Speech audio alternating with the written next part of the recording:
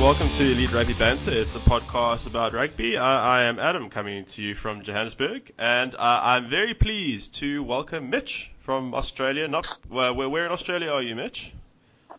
Hey guys, I'm from Brisbane in Queensland, so joining very sad and somber from last night, but excited to be on. No, great. Well, look, thank you so much for joining us. And just when we were just getting ready before we went live, it appears you're the most prepared person here, which I guess makes a lot of sense. Actually, you've actually watched more rugby than the rest of us. But no, thank you very much for joining us. How's Brisbane? I've actually been to Brisbane before.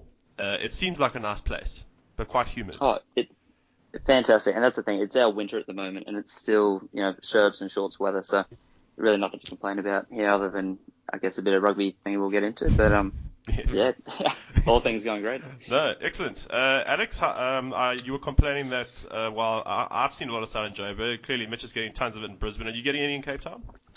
Yeah, how's it going, Adam? It's not too bad actually. It's pretty clear today, but it's a bit windy. So I took the dog for a walk, and I'm kind of digging indoors now, I think, for the rest of the day. Fair enough. Yeah. Good. And Matt, you're complaining about too much sun?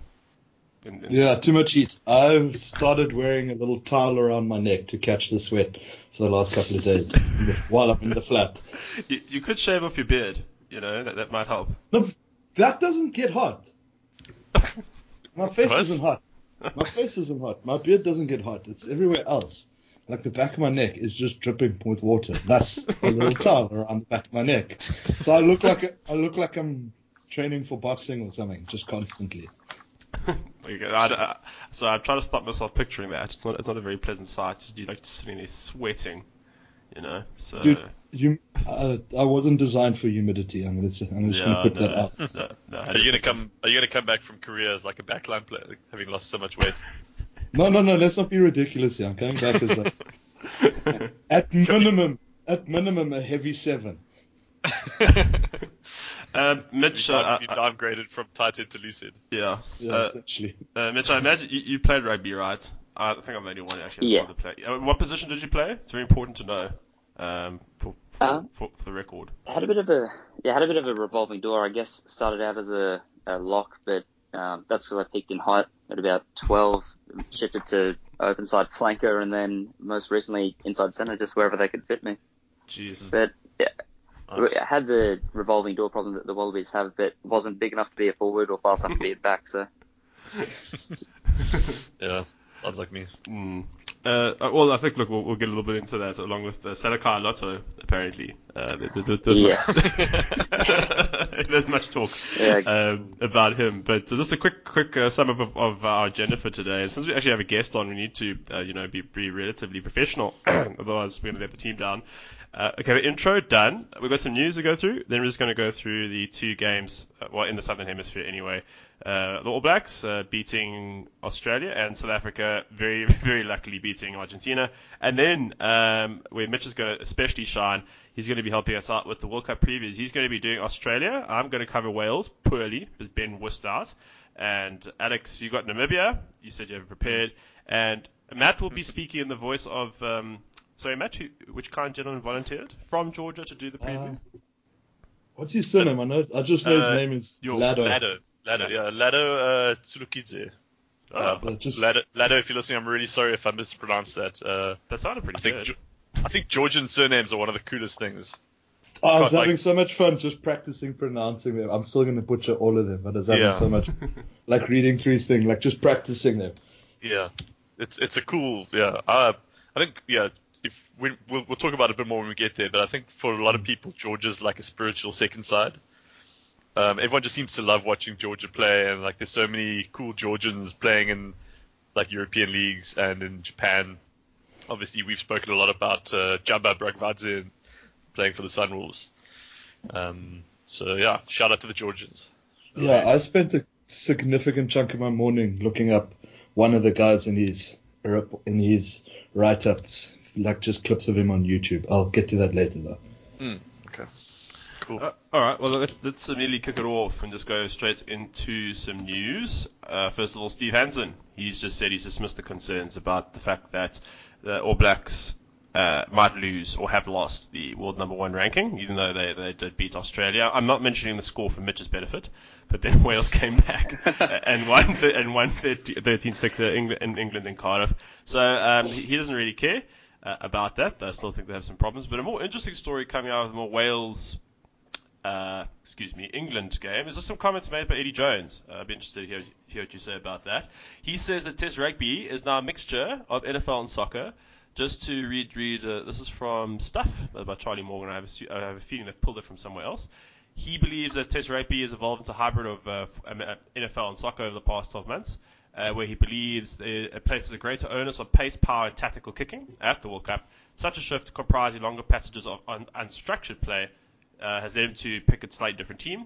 And then Jones just said, Brown is a great fullback. He's a great defensive fullback, but we feel the way we want to play, we need a fullback who can attack and with pace. Fortunately for us, Elliot Daly and what's our best options. And then they asked Daly. Daly said that he estimates 65% of rugby now at an international level anyway is unstructured to 35% unstructured. Is that true from what we see? I just think it's an interesting thought. They getting on how we always get told a lot about structure. Here in South Africa particularly, where we love structured rugby. It's a funny point for him to say it's like NFL and then say, yeah, it's very unstructured. Because all NFL is just one structured movement to the next. Yeah.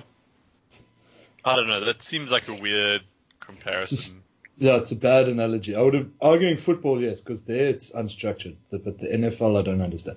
But that aside, I think there is more sort of open play. But I mean, Super Rugby's always been. I think that's something Super Rugby's always been known for. Is a lot less sort of set piece reliance, more running around rugby. I think it's a Northern Hemisphere thing. I'm interested about this because I think that, Adam, you mentioned South Africans are kind of obsessed with structure. And I would say that the Springboks' relative success of the last, let's say, year and a half, or 2 years maybe, has been purely on the back of structure. Like, I don't think we winning games or drawing against New Zealand because we're just naturally more talented or athletic or have more flair or anything like that. I think it's 100% because we take control of the game and force it into a paradigm where we're comfortable. And that's what shakes up a team like New Zealand, who have the dual player makers in Richie Mo'unga and Beauden Barrett, who are so dependent on just being able to outplay their opponents. And that's the thing, this defensive system we now have with Lukhanyo at 13 with the rush defense is basically all about shutting down your options, because so many teams are reliant on, you get the ball and then you got a split second to look at your options and make the right call, and suddenly you don't have the options you thought you had, and then next thing you know, it's like half time and you haven't actually done anything. So I think it's a big generalization. I mean, it's fine for him to say, England is choosing to play this way, but I don't think the same is necessarily true of South Africa. I don't think it's true so much of Ireland, because I think Ireland still have a very structured approach to the game. Wales, I don't know. I don't watch enough Welsh rugby. I don't know. I assume they're very structured. I assume Wales. And I actually wanted to ask Mitch. I feel like Australia. I always get worried when we play Australia anyway, when the game breaks down and it's a bit looser. Because they always say, from my perspective all the way in SA, they always say Aussie rugby players, they're generally very good footballers. They're multi-skilled individuals. I mean, you don't see a lot of our backs throwing offloads like James O'Connor did to Reece Hodge the other week. Do you feel that Australia are better in a game where it's a little bit looser or a bit more of a structure? Especially the last 2 weeks have given an interesting, a view of the Australian game back to front, of the good and the bad.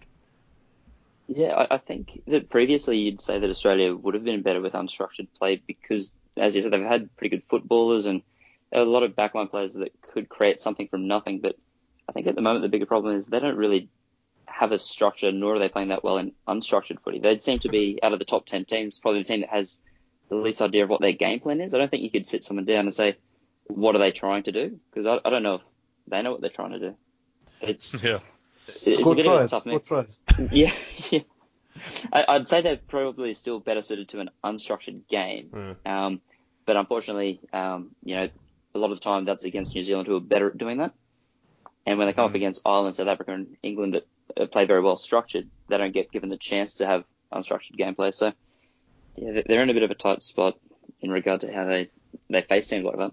Yeah. I mean, we're going to mention Squid Rugby soon as part of the news. Yeah, he did a video this week about Australia's win against New Zealand in Perth, and he just noted how, weirdly enough, he did a video assuming Australia would lose in Perth and then had to redo it. I thought it was very insightful in terms of how Australia play incredibly flat. And they play a very high risk, high reward attack. I mean, our defense apparently is a bit the same. And I mean, we'll get onto it quite shortly in terms of Bledisloe 2.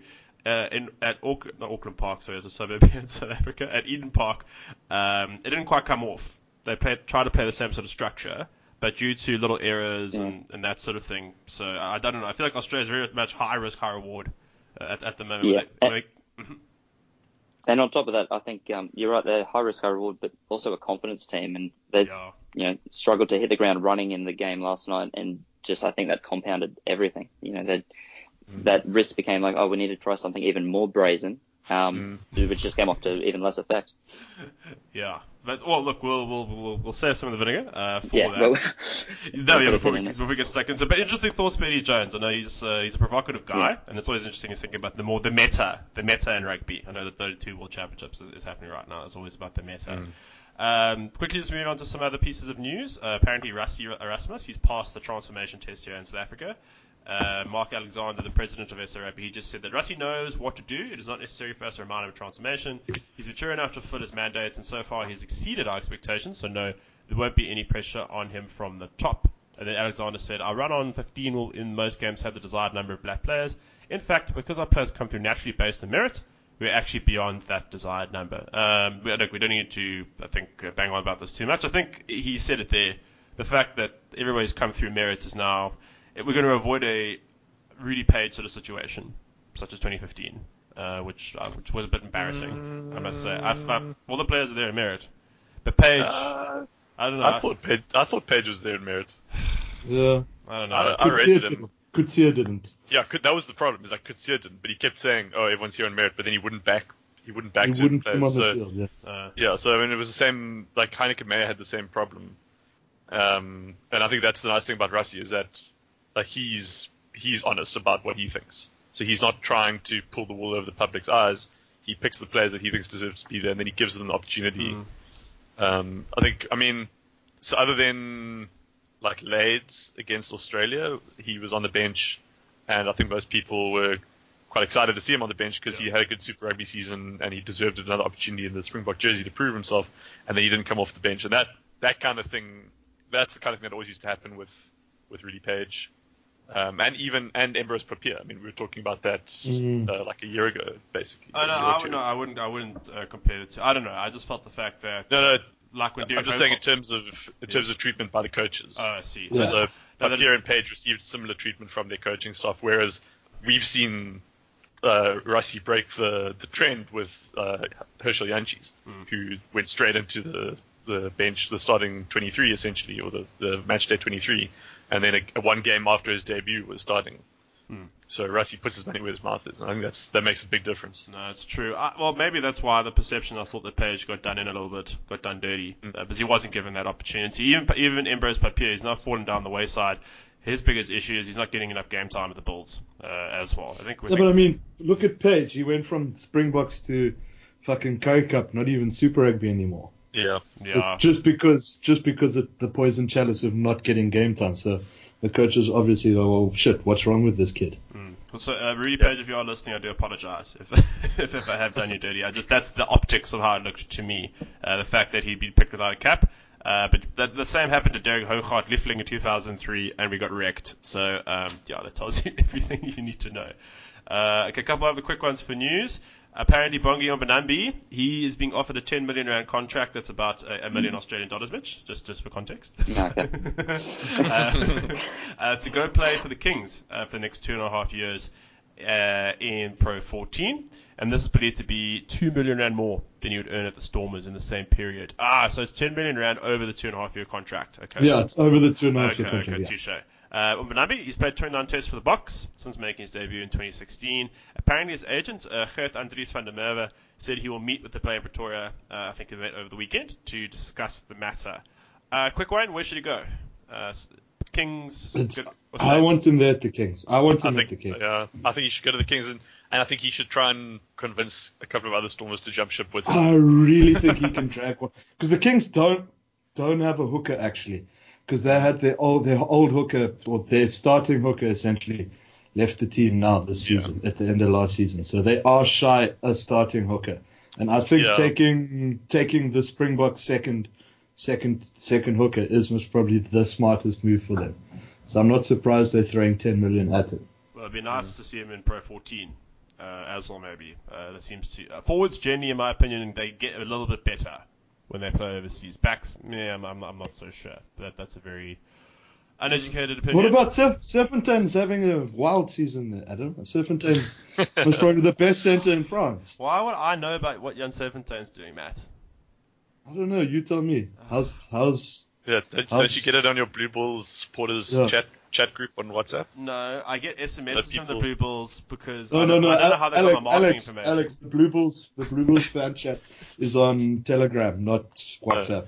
I don't want Facebook spying on it, on their racist jokes. Did you guys have a Discord channel or something?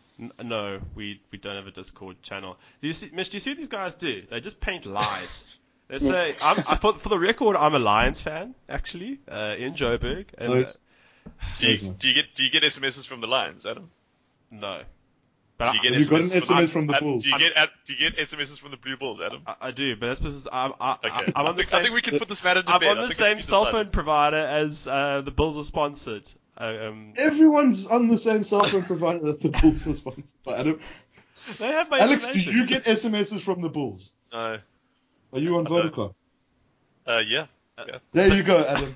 Yeah, but I'm not banned by the Lions on Twitter like you are, Alex. Yeah, but Alex isn't a fan of the Lions. They don't the Lions don't ban everyone on Twitter that doesn't support them. I'm not banned by the They're Lions. not fascists. I mean, they might be the next best thing, but they're not fascists. No, they're religious oligarchs. Yeah. Okay. Well, speaking of the Lions, Swayze de Bruin, the Springbok. We've got two more news items to get through. Swayze de Bruin, he stepped down this week apparently from the Springboks due to health and stress-related reasons. I know Rassie, so I don't have the story in front of me. It just reminded me when you talk about the Lions. Bit of a loss for the Boks. But if Swayze wasn't feeling that happy, I mean, someone mentioned in the group that he'd worked more in development structures, a bit more behind the scenes for quite some time, and he's only really been a head coach for about 2-3 years and more in the limelight.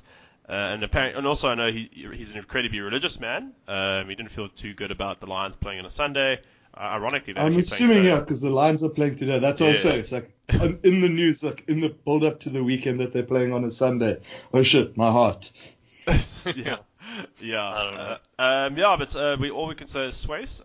We've heard, based on what others have said about you in the media, we wish you the very best in going forward, and hopefully you can just get back to doing something that you really enjoy in rugby, particularly on the attacking side. Huh? A silver lining to this is, I think brought it up, is that, was it Jake White? Yeah, Jake White said he brought in Eddie Jones at about this time during their prep as well for the World Cup. Yeah. And everyone in the camp said it was a breath of fresh air, and it was such a good thing to have a fresh set of eyes that late in the game that they could tweak one or two things. So maybe we see something interesting come out of this. That's sort of the silver lining everyone's playing out of this story. There's one reminded us, hey, wait, Eddie Jones did this we did this with Eddie Jones last time. I don't think Eddie Jones is available this time around, unfortunately. I'm sure if we ask England nicely. It's worth a try. Our matches are on different days to theirs, so maybe you can just moonlight. What about P. Div? I mean, I'm sure he's qualified to coach. That would be such a slap in the face for the South African Rugby Union if Rassie just brought Peter de Villiers back in under the cover of darkness to assistant coach for the World Cup. Just shave off your snort, reverse put on a fake mustache. He just puts a silicone strip over his snort. Who is this? Peter de Villiers would do almost anything to get back into professional coaching, but I don't think he'd shave his mustache. No. Yeah, that's why I say I changed it to just putting a strip of brown silicone over his top lip. Moving on. Just our final piece of news. Australian rugby great David Campese, and Mitch, I'd be interested to get your thoughts. He's apparently very disappointed that he didn't make the shortlist for the vacant Waratahs head coaching job. This is after former All Black Dale Gibson. He's called it a day in Sydney. He just said on Twitter, I received a call to say that I haven't made it through to the final 2 candidates for the Waratahs head coaching role. The reason I don't have enough experience as a head coach. It seems my experience as an international player and coach at all levels of rugby, from international level, Super 15 level, and right down to grassroots level over the past 40 years, wasn't enough. Okay, just having a bit of a bleat. That's for sure. Does he have a... Do we know if he has a grade 3 certificate? I don't know. Mate, if you follow him on Twitter, I'm not even sure he's got a grade 3 certificate, let alone level. Because I was going to say the Kings certificate. Because I was going to say the Kings are technically still looking for a coach, and if he's got that grade 3 on lock, he's a shoo-in. He's famously illegible on Twitter. None of his tweets make sense. He can't write properly. How are you? Adam, are you his ghostwriter on Twitter? No, I'm not his ghostwriter on Twitter. Campese also said his proposal to New South Wales Rugby was to overhaul the current coaching system and invest in a new one that is emerged from the top and at all levels, right down at grassroots level. How do you expect to produce talent and depth without investing in the systems that produce them? I propose shaking up the style of rugby, bringing back a winning mentality through a coaching style that encourages attacking, running rugby and risk taking. Mitch, I actually wanted to ask you, because we joke a lot about Brad Thorne and the sort of effect that he's had in Queensland. Has he shaken up the union wholeheartedly? But I know from a ethos, I'll use that word, ethos point of view, he doesn't take any shit. Anybody crosses him, he's like, no. As I assume you're a Reds fan, if you live in Brisbane. Yeah.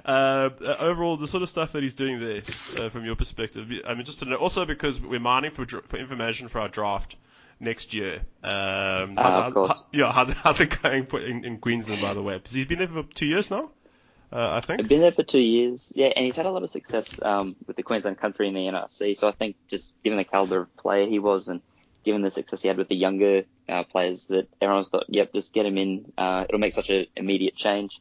The problem is we've had so many years of, I guess, abject failure from Richard Graham predominantly, that we're still sort of dusting off the cobwebs. And it's been the hardest job as an Australian and a Reds fan to try and convince people that we're improving, because if you look at the 2019 ladder compared to the 2018 ladder, I think it's probably the same number of wins. They're probably better wins and closer losses, but there hasn't actually been that much of a noticeable change other than, no, we won't play Cooper, no, we won't accept Slipper or Hunt, but we will take back James O'Connor. So I'm a big Thorne advocate. I do like having him, but it is hard to say that it's been a success so far. I think it will be in the future, and we seem to be getting a lot of young, promising forwards in, but we just don't have any established star power, especially with Karevi leaving. It's really a hard sort of foundation to build from. Yeah. And then just looking more widely, with the Waratahs gig open, and I don't know, it also seems like quite a tough job to be the Waratahs head coach. Between that and Queensland, one of the high-profile jobs. Are there any young coaches like a Scott Robertson or something like that on deck that you reckon would be a good shout to get that position? Because apparently Andrew Hall is in Japan interviewing candidates and all that sort of stuff. But are there any names that maybe we wouldn't be aware of that we should watch out for in the future, just from the coaching side? The name that's popped up a few times is Scott Wisemantle. He's been the only name I've heard sort of linked to the job and linked to helping with the Wallabies. He's currently coaching, I think.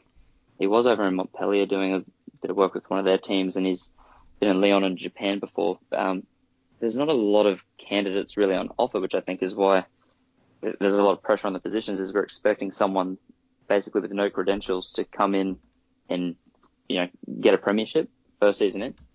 But I think New South Wales have shot themselves in the foot a bit, because Campese has been the most eager to get the job, has a lot of experience, and is a well-renowned player and very public about what he wants to do, and it all sounds quite positive. So I think if the Waratahs don't get someone in that can deliver, or that can do a job to at least that high standard, they're going to look quite foolish for not giving him the position, especially given the Daryl Gibson era of not having any real success, signing on for another year, but then when things got too difficult this year, calling it quits, or it didn't really make much sense. Yeah, well, I think we'll be watching with interest who ends up, particularly in Sydney, because the Waratahs, between the Waratahs and Queensland, they're meant to be representing Australian rugby. Melbourne, they've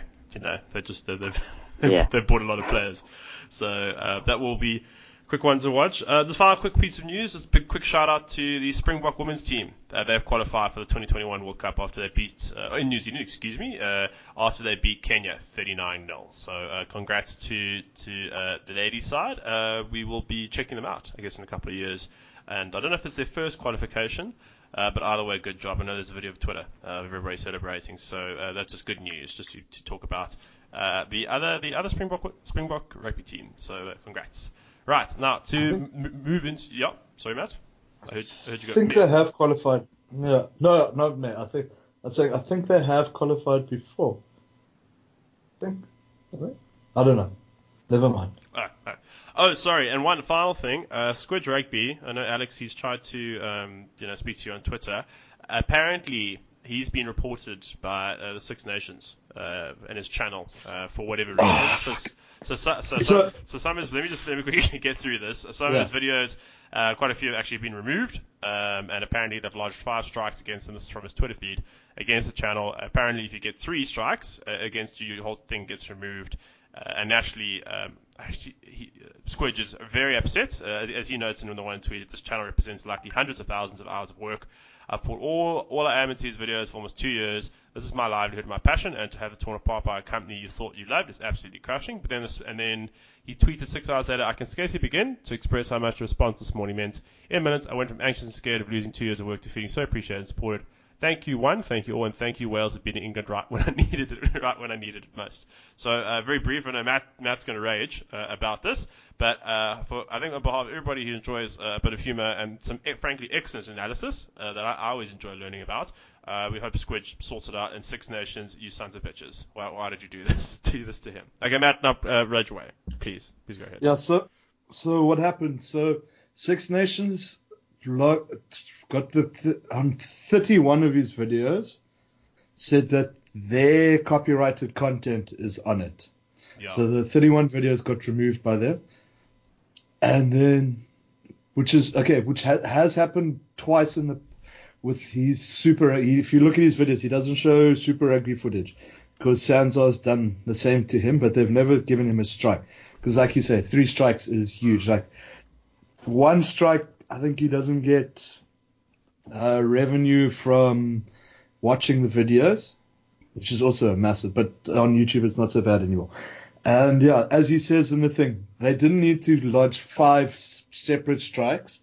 They could have lodged, because it was one action, they could have just opted for 1 strike. So they lodged all 5. It was a very deliberate choice to lodge all 5 strikes in one go as well, to essentially kill his channel. So I know Six Nations did also reply to his tweet saying that they've DM'd him and they want to sort it out, but I mean, there's no goodwill in that situation from them at all. If they did that first and then they're like, when they look on Twitter and social media and realize that there are, I would say, several hundreds worth of people calling them cunts. Yeah. They realize that they're on the short, like several hundred people calling them cunts, and then with probably thousands just saying, "Hey, you've done a bad thing." So yeah, I think they're scrambling to try and get some goodwill back, but I don't know because I don't know, it's silly because so they're obviously nailing him for copyright because of using match footage, but the way he uses footage is very much within fair use. It is transformative, it's analytical, it's whichever one of like the 4 definitions of the fair use you want to use. He's using, I think, at least 2 or 3 of them he falls within very comfortably, and like the others you can maybe stretch, like parody and things like that. So yeah, no, it's fuck off annoying, but yeah. I think he uses a lot of highlights, which, as you said, falls under fair use. Well, the only thing that really irritates me is guys like Squidge. You even get the Draft Rugby guys passionate people about rugby who do actually great content. As Mitch is lifting our standards, thankfully this week.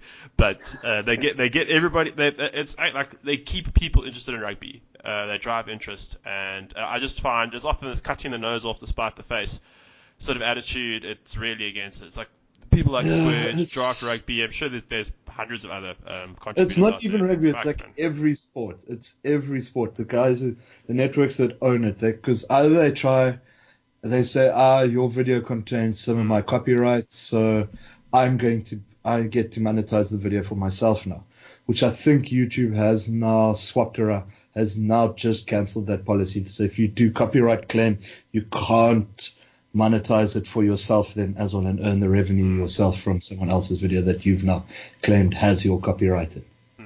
So, yeah. But yeah, anyway, it's so hang on. So are the videos? I'm back. Yes. Are the videos still up or taking revenge? I haven't had a look if they still. I haven't even gone to his channel. I haven't gone to. I have. Both the Six Nations videos are gone. It's mainly. Yeah, that's what he said. They were removed. Yeah. See that's so like. Obviously, it's from a selfish perspective, but that for me is an even bigger problem because if you want to try and copy strike it and say we're going to take whatever revenue you generate from this because you used our content, that's one thing. But like depriving everyone of the content is the problem is it's funny because Six Nations. Yeah, Six Nations isn't the first to do it though. Sanzar has done it to him. But I think they just copyright, they didn't give him a full strike. They just nailed him with the copyright. And then he had to redo, I think, they only did it to one video. And then he just doesn't use much Super Rugby footage. Like, he's very specific about Super Rugby footage. Like, you'll see he plays either a blank screen or something when he's supposed to be showing something for Super Rugby. Yeah. So, like, he's adapted it, but it's so stupid. It's so, cutting off your nose to spite your face from Six Nations. For sure. Anyway. All right, so let's move on to actually events on the field, and we're going to actually start events off in Auckland from Eden Park when we're speaking about All Blacks beating the Wallabies 36-0. Mitch, I mean you've obviously watched the game intently. From the Australian side, we'll start with the bad and we'll head into the good. What, from your perspective, didn't go right for the Wallabies? And then I think maybe we'll do a bit of a silver lining. I'd be interested to hear your view compared to ours. Okay. I guess the bad started off with just not being able to capitalise on any points. The Wallabies made such a habit last week where every opportunity they got, they seemingly took. They might have left a few points on the board from Kirby holding the ball last week, but in the game last night, everything just didn't click. Leilofano uncharacteristically missed 2 fairly easy shots at goal. Yes. When they tried to spread it, it didn't get to hand. So it was just those moments that didn't really click, and that just got everything off to a pretty average start. I think probably the bigger issue, though, is last week Australia conceded 4 penalties, and were lauded for how well they behaved because they've had such bad discipline. But in the first 2 minutes, they'd given away 2 penalties, maybe 3 after that scrum, and had already knocked the ball on. Like it just started so much worse than last week. It's hard to believe it's even the same team. That's what surprised me. I just felt it was just a bad omen when Leilofano missed both those kicks because they've been, the All Blacks have been a bit more dominant in territory and possession, but I think ultimately ends up summing up in Richie Mwanga's first try. They actually space has been created on the outside, and if Beale nailed Hodge with that pass, he would have been in space, but instead Hodge knocks the ball on, and then Mwanga gathers and scores. I think that's in a nutshell. You were saying? And that goes back to probably the biggest issue with the Wallabies is we've had squads of 36 players, and Corabetti is probably our only genuine winger.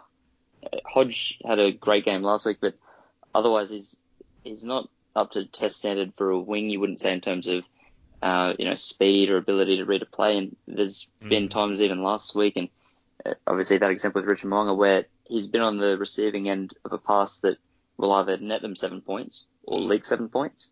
And he's more often than not dropping that ball or not being in the right space, whether it's overrunning or just poor hands. I mean, do you think it's a bit of a problem that the Wallabies face where they have kind of too many of these utility players, guys who are good at a few things? Because I mean, we know Hodge has got quite a deep bag of tricks. He can kick a ball a country mile. He's strong. He stands up in a tackle. He's quick enough, to pull off a backline move.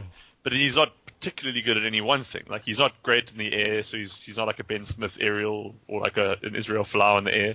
He's not quick enough to match like a Koroibete in terms of speed. He's not like a Takele Naiyaravoro who's like super powerful and physical. And he doesn't quite have like the ball skills of someone like Kurtley Beale or James O'Connor. So, like, what is he really good for? I think that's the issue, is just that jack of all trades, and at the moment that's probably good enough to get in the Wallabies 23, and in this case, even starting. I've had the chat with a lot of my mates that outside of Foley, Kurandrani, and Koroibete, every other player in our backline is a utility player. Yeah. I wouldn't say that there's any one player that's predominantly played in one position without being shifted or swapped over for whatever reason, whether it be injury or form or just through trialing. So Hodge, I don't think is a winger, but at the same point, he probably is a second best wing option at the moment, which is a lot more daunting, as I say it out loud, than I thought. I mean, yeah, so we saw James O'Connor at 13 this week.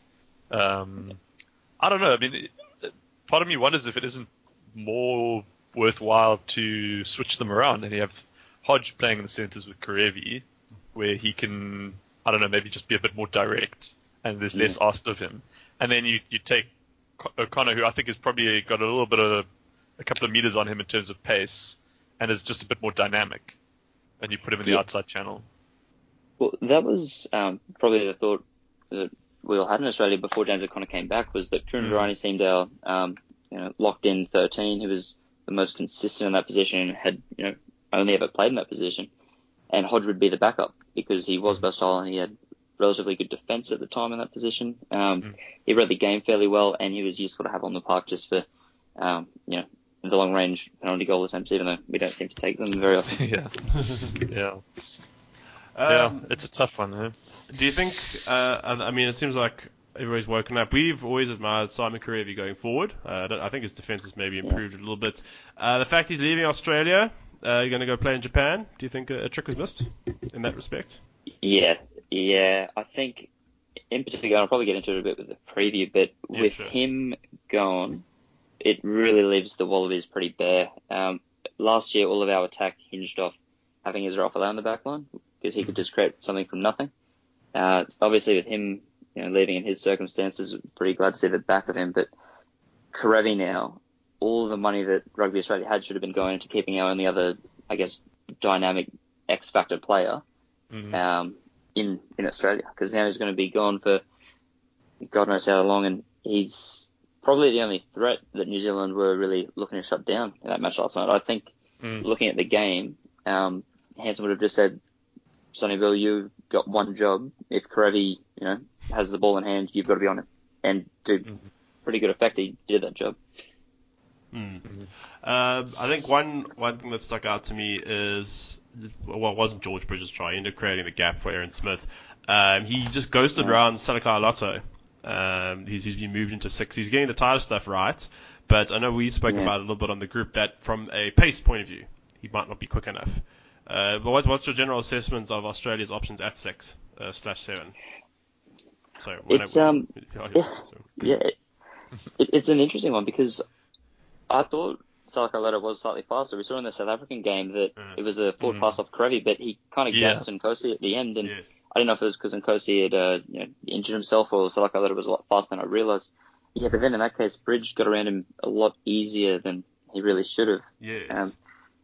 At the moment, I think everyone's sort of hoping that Pocock could come back and we just have a back row of Pocock, Hooper and Naisarani, which doesn't fill the void of a typical blindside, but it just gets out our 3 best players, and is it probably the only option that sticks out.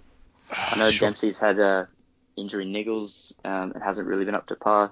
Luke Jones is safe but doesn't offer a lot other than, I guess, a line-out prowess. So I like the Luke Jones option, but I mean, so I hear what you're saying, and like it's a tempting route, I think, for Cheika to take, because it feels kind of low risk. But I mean, then it's almost like you're falling into the same trap with your forwards as you've done with the backs.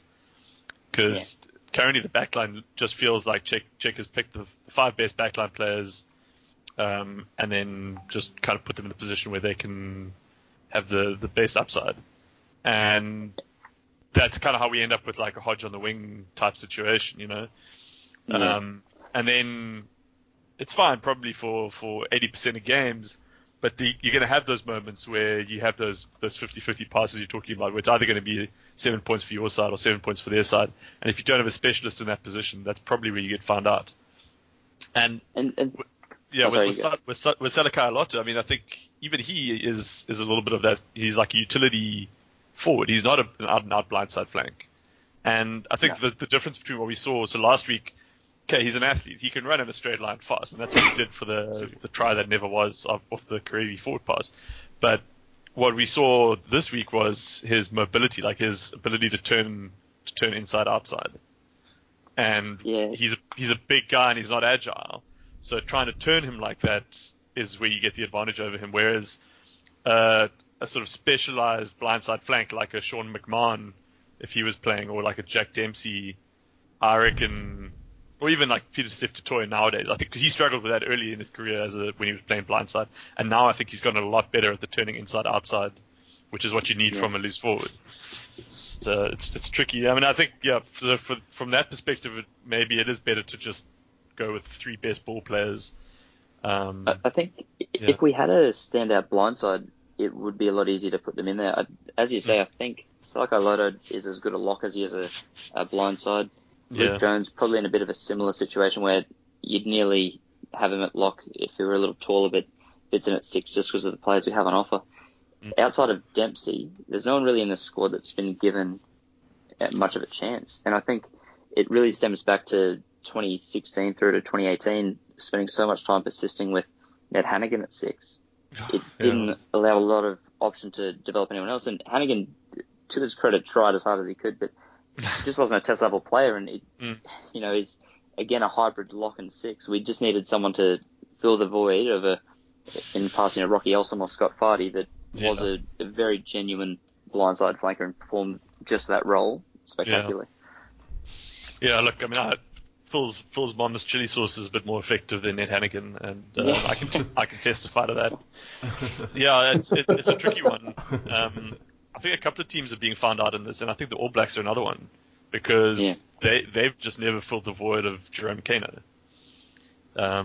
And I think they've also kind of fallen into that trap of saying, oh, it's fine, let's just get the 3 best ball players on the field, and now they're looking to play Ardie Savea at 6, at blindside flank. And great, Ardie Savea this weekend I think was probably one of their better players on the park, but was he doing the blindside's job? I don't think so. I think he was doing more of that sort of hybrid open side role that we see from like Michael Hooper or Siya Kolisi even. And again, it's one thing to have a player like Ardie Savea on the pitch at blindside when you're playing against a pretty ineffective attack in the form of the Wallabies this weekend. Last weekend they struggled against that because everything was going right for the Wallabies, and I'd go out on a limb and say if they were to take that approach against a team like the Springboks or someone like Ireland, I think they're going to struggle without that hard enforcing player at 7 at blindside flank. I'm interested to see what happens at the Rugby World Cup with that selection. Let's move on. I just want to move on to at least some of the positives and maybe suck in a bit of the insights from last week's game. Nick White, he's come back he's like suddenly now Australia have 2 world-class 9s. With Will Genia, I mean, you could speak to any of us here at ERB, particularly our love draft. Will Genia is Bay. He's just a great player. But Nick White's really impressed me as well. I know Squidge's analysis of how he was always attacking around the fringes is great. He's got a very good kicking game as well. So I think at 9, he's adding a lot as well. And Naisarani. And he can shoot fire from his penis. It's an underrated skill. Yes. And you can't coach that as well. No. You can't coach that sort of skill. Yeah, it's all about those 2%. And then also, the fact that Naisarani is now almost locked in. He is who's beyond him, who would be the number 8? and he's actually really impressed me since coming to the Test scene. Actually, I feel like he's actually grown more as a player since donning the what do you call it? The Wallaby Gold, Canary Gold. Yeah. Canary There's a yellow. Wallaby Gold. Mitch is trying his best not to call it the green and gold. He knows that that's ours. Look, at worst, I will accept the gold and green. Yeah. Okay. But there's so little green on it. I don't like, because surely the dominant color goes first. I would say so too. Yeah. So like maybe it can be the gold and green. But Well, I think we have a green collar now, so the green collar gives us a little bit of leeway back into that status. But in terms of the number 8, I think you're right. Like Naisarani is our best option. They haven't given options to anyone else. You know, we've been really limited with how much game time we've given to other players, and some of it's through injury. But the only other options you'd say Rob Valentini, who's never been in a Wallabies jersey, and Lockie McCaffrey, who's never been in a Wallabies proper squad, I don't think. So it's pretty spread thin. I think if anything happens to Naisarani, we have to put Pocock in, and Pocock's again not a natural 8, and isn't even hasn't played since March because of the world's longest calf injury. So I don't know. Yeah, I think whatever happens, they're going to be in a very sticky situation where they're going to end up with a back row of Jones at 6, Hooper at 7, and Salakai Loto at 8, which just looks dreadful. That's horrible. Does David Pocock, he exists, right? They posted pictures of him on Twitter because it's like they keep telling us week in, week out, oh no, he might play this week. We saw, I showed that last screenshot I shared. You didn't see his legs in the picture. And plus, there's no date in the photo. So they could have used the photo from last year just as easily. I will only believe it when I see that morning's newspaper held up by David Pocock, and I see both calves. Proof of life. Like for kidnapping. Just the last word, just on Australia from this side, Mitch. Kirkley Beale, now that he shall not be named. I was trying to figure something to call. Is he for now someone else? The fact he's no longer around at 15. Beale at 15. It seems like I've missed this version of Kirkley Beale. He's great at 12, but at 15 he's excitement machine, which is great, and more balanced and passes the ball, apparently. So do you think it's been a net plus in a weird way, having Beale back at 15 instead of 12? It's definitely been a net plus for Beale's career because Beale is a better fullback than 12. So for him it's definitely positive, but I think despite everything that's happened, the back line does look worse without he shall not be named in there. So we can call him that. Yeah. But Beale again, he's not the same sort of consistent player you'd expect from someone that's in their 30s and played that many caps. Last week very dominant, and the game against South Africa as well came off the bench and was probably our highlights package. But the game last night, 1 out of 4 tackles, he dropped 4 balls cold. Like he doesn't jump in the air, and when he does, or even if he's grounded, more often than not he knocks it into opposition hands. So it's a shame because he provides a lot from fullback, but it is also risky having a fullback that isn't really very good in the air. Yeah, that's a good point. I think you mentioned the Springbok game. I think we would have lost that game if he'd started. If he'd been able to play that whole match at that tempo, potentially just for that creativity. But even if he hadn't, I mean, like it was because there were a lot of close margins in that game, and I think he would have been the difference. But yeah, he's a risky player, but I mean, it's kind of like Philly LaRue for us. You can't afford not to have him on the pitch at times. But we're talking about the Bloody 2, right? We're talking about the whole game. No, we're going to move on to maybe the All Blacks now. Do a bit of focus there. So, I guess my quick hot take. Also, Richie Mo'unga went off with a shoulder injury towards the end, so that will be interesting to watch. I know I haven't liked this whole 10-15 combo with Barrett, but it seems to be coming together. But I think you made the point earlier, Alex, how they still quite haven't solved the number 6 problem, and they mainly profited off Wallabies errors. So Mo'unga's try, I'd argue that Salakai Loto, I think maybe he was thinking Reece would take his man, a bit of lazy running. I'd cite that as an error. Again, when they did the quick tap in the 22 towards the end of the game where Bridge got a deserved try, he was actually excellent. So I think Rico Ioane's got some questions to ask. Seba Reece, actually he was excellent. So Ben Smith, beyond playing a 15, I wonder if he had a tough time coming back. It wasn't, the scoreline suggests a dominant performance. I felt it wasn't that dominant. I mean, the Wallabies gave as good as they got, but look, the All Blacks took the opportunities, but there's still some wobbles there. I don't know. What was your reading of the game from the All Black side, Alex? So you've touched on something we can maybe have a bit of a chat about, which is the composition of their back three, because the Richie Mo'unga injury, if it is serious, and even if it isn't, I think you've pretty much hit the nail on the head that they've tested out this 10-15. It hasn't really convinced, and I think with a couple of dodgy results in the last 12 months, Hansen probably is going to revert to type and just move the best fly-off essentially in the world, or the best rugby player in the world on paper at least, back to his best position. So Bodie Barrett back to 10, which opens the door for Ben Smith to play in his best position at 15 as arguably the world's best fullback. And that leaves a space on the right wing either for Jordie Barrett or for Sevu Reece. Personally, I thought Jordie Barrett looked the best he's looked for a while coming off the bench. And I think that as probably one of the most utility backs in the world, where you can cover everything from 10 to 15, you've got to have him at number 23. It just gives you so many more options in a game. So, yeah, give Sevu Reece the starting 14 jersey. I mean, wing is one of those positions where you just got to go with the guy on form. And no one had a better Super Rugby season, really, than Sevu Reece. But the big question for me is the left wing. Rieko Ioane's had a terrible year, both for the Blues and for the All Blacks. George Bridge, I don't think he had his best year for the Crusaders. I think he was actually lucky in a way not to be displaced by Braden Ennor at one point. But he was really good yesterday, and I think he is one of those guys who just has so much class about him that whatever you put him into, he's going to rise up to it. It's easy to play for the Crusaders. It's not that easy to play for the All Blacks. Behind that Rolls-Royce pack. Yeah, exactly. Yeah, I mean, anyone could look good doing it, even Salakai Loto. So, I don't know. So I would say there's some questions to be asked of Rieko, and whether or not it's better at this point to back the young, or he's not even young. They're the same age, I think, or Bridge might even be older.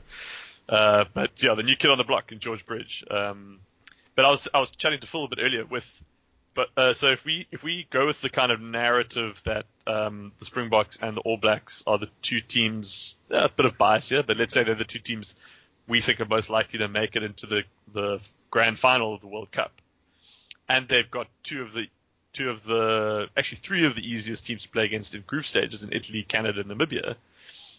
Is this the best chance anyone's had since 2007 of breaking that John Olomu, Brian Habana try-scoring record?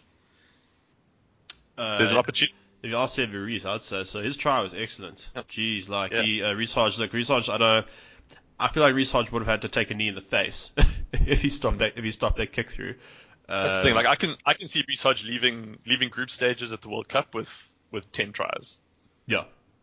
If they play him at 14 every game and don't replace him. Sorry, you mean Sevu Reece? Excuse me. So you mean Sevu Reece, yeah. Yeah, sorry. What did I say? I was gonna say that's a huge fucking call. Yes, No, what did I say? Reece Hodge, top try. Reece Hodge. Oh god, Reece Hodge. I got very excited for a second. Sorry, I can see. Yeah. I think Reece Mitch Hodge fell out leaving- of his chair. That's why he went quiet. I can see Reece Hodge leaving the group stages with a broken collarbone, but not 10 tries. Yeah, but I would say so. Okay, getting back to this game specifically. Big upside. Ardie Savea was pretty dynamic. I thought Anton Lienert-Brown had his best game for a long time. I'd put him forward as possible man of the match. Sam Cane also really good. Yeah. What do you guys think? Actually, well, I'm going to start with Mitch. Actually, since through your tears, as you mentioned pre-show, just They're mostly wiped away now. through based on what the All Blacks were doing, who impressed you, particularly from that side, especially I guess in the matchups that you saw on the field. Yeah, I think you guys nailed it with two of them in particular. Lienert-Brown was pretty much in everything, and I think in terms of a player that can switch between being rock solid in defence but also offload and create something in attack, he's probably, it sounds weird to say for an All Black player, but probably underestimated in terms of how much he offers to that team. Mainly because we see him either come off the bench because of, I guess, Goodhue normally being in the 13 jersey. But yeah, he was probably man of the match and just incredible. And Severe as well had the point to prove, given he was stood up and penalised off the park a bit last week. But I think something that was a bit overlooked was Nepo Lalala coming in at prop and sort of outsourcing Owen Franks, because Franks, as good as he's been over however many years, has been a little bit rusty this year and hasn't really done much. He's not around the park late, but he hasn't even been super solid in scrums. But New Zealand more than gained parity. They, I think, got 2, maybe 3 scrum penalties off us throughout the match. So it was, I think for him, he did his World Cup chances a massive boost, because they're still probably looking to iron out their 5 best props. Yeah, I would say that Australia's got a stronger propping core than New Zealand does right now. Because, I mean, with James Slipper, Tani Latupo, and still even guys like Scotsio and Alan Alatoa, there's a lot of depth in the front row for Australia. And I think New Zealand, for me, their props almost typify the All Black spirit, where the same guys get picked no matter what. But there's actually if you look real close, there's some big cracks. And I don't think Moody and Franks are the answer for them at all. And the door's been open for a long time for guys like Lalala and Tuina Kuafe and Tonga Fasi. And I think that their biggest weakness or their biggest concern going to this World Cup is a bit of possible hubris, and the fact that they still riding on a little bit of former glory. And I think that's more prevalent in the props than anywhere else. One player who I think over the last 2 weeks has played a lot better, Kieran Reid. Actually, I've been quite critical of him over the course of this whole season, thinking he looks very underdone. I agree with you. I think Frank's, I don't want to say he's finished, but I don't know if he's going to get that starting jersey back, to be honest. But Kieran Reid, he stood up. Whitelock's been a lot better. But I don't know if we'll see Ben Smith again. Sonny Bill scored a try, I guess. I guess he's going to Japan, one way or the other. That's it. Someone's got to give away their medal. Alright, well, final thoughts just on this game. I wanted to mention, I found it interesting, Mitch, that Todolatu, the fact that he's not getting cards helps a lot when he's on the field. He looks pretty good at 2. Actually, I thought Folau Faninga would step up a bit more over the course of the Rugby Championship, but Todolatu seems to, particularly in the tighter stuff, he's adding a lot of value as well, which I thought was quite interesting. Yeah. He was probably going to be my silver lining when we got to, I guess, the few good things out of the Wallabies. Was he was probably our standout player in the game last night, in that, firstly, he didn't do anything wrong, which I guess is a massive boost given his general play.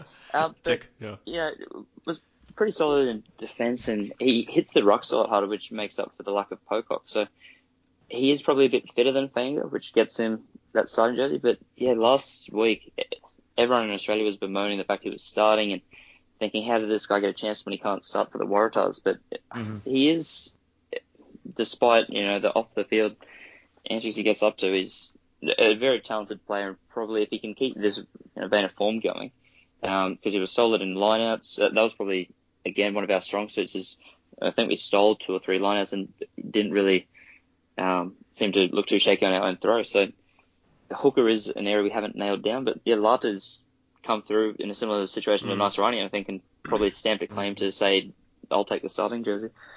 Yeah, 100%. Okay, I think they'll leave it up for Bledisloe too. Just a quick one. We feel it's bullshit that the Bledisloe stays with the team even though it's a draw. I feel it should be drawn. I know others feel it should go differently. I think it's unfair. As sympathy towards yourselves in particular. So that's just my opinion. Alex, is that how it should go? Yeah. So I just think you should have to win it outright.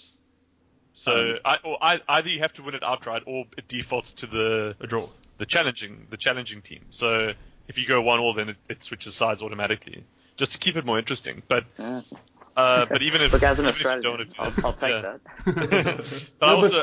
but I also think that that Bledisloe 3 is the stupidest fixture. Yeah, in the I don't like I'm just trying to think about that. I mean, as an Australian, would you be happy to have just get to earn the trophy by default by drawing? I don't know. But it's not by default, because like drawing against the All Blacks is a big thing, right? I mean, true. And if you accept that the whole, like you win it, right? So the All Blacks win 2-0 and they win it, then if you next year draw it, then they fail to defend it. Like that's the way I think it works. I understand that. I'm just curious by not winning, how would you feel as an Australian, Mitch? I sort of do agree with you, Alex. I tend to agree with you, though. So that's why I'm just curious. I want the psyche of an Australian that I've got one. Now that I've actually got one, it's quiz.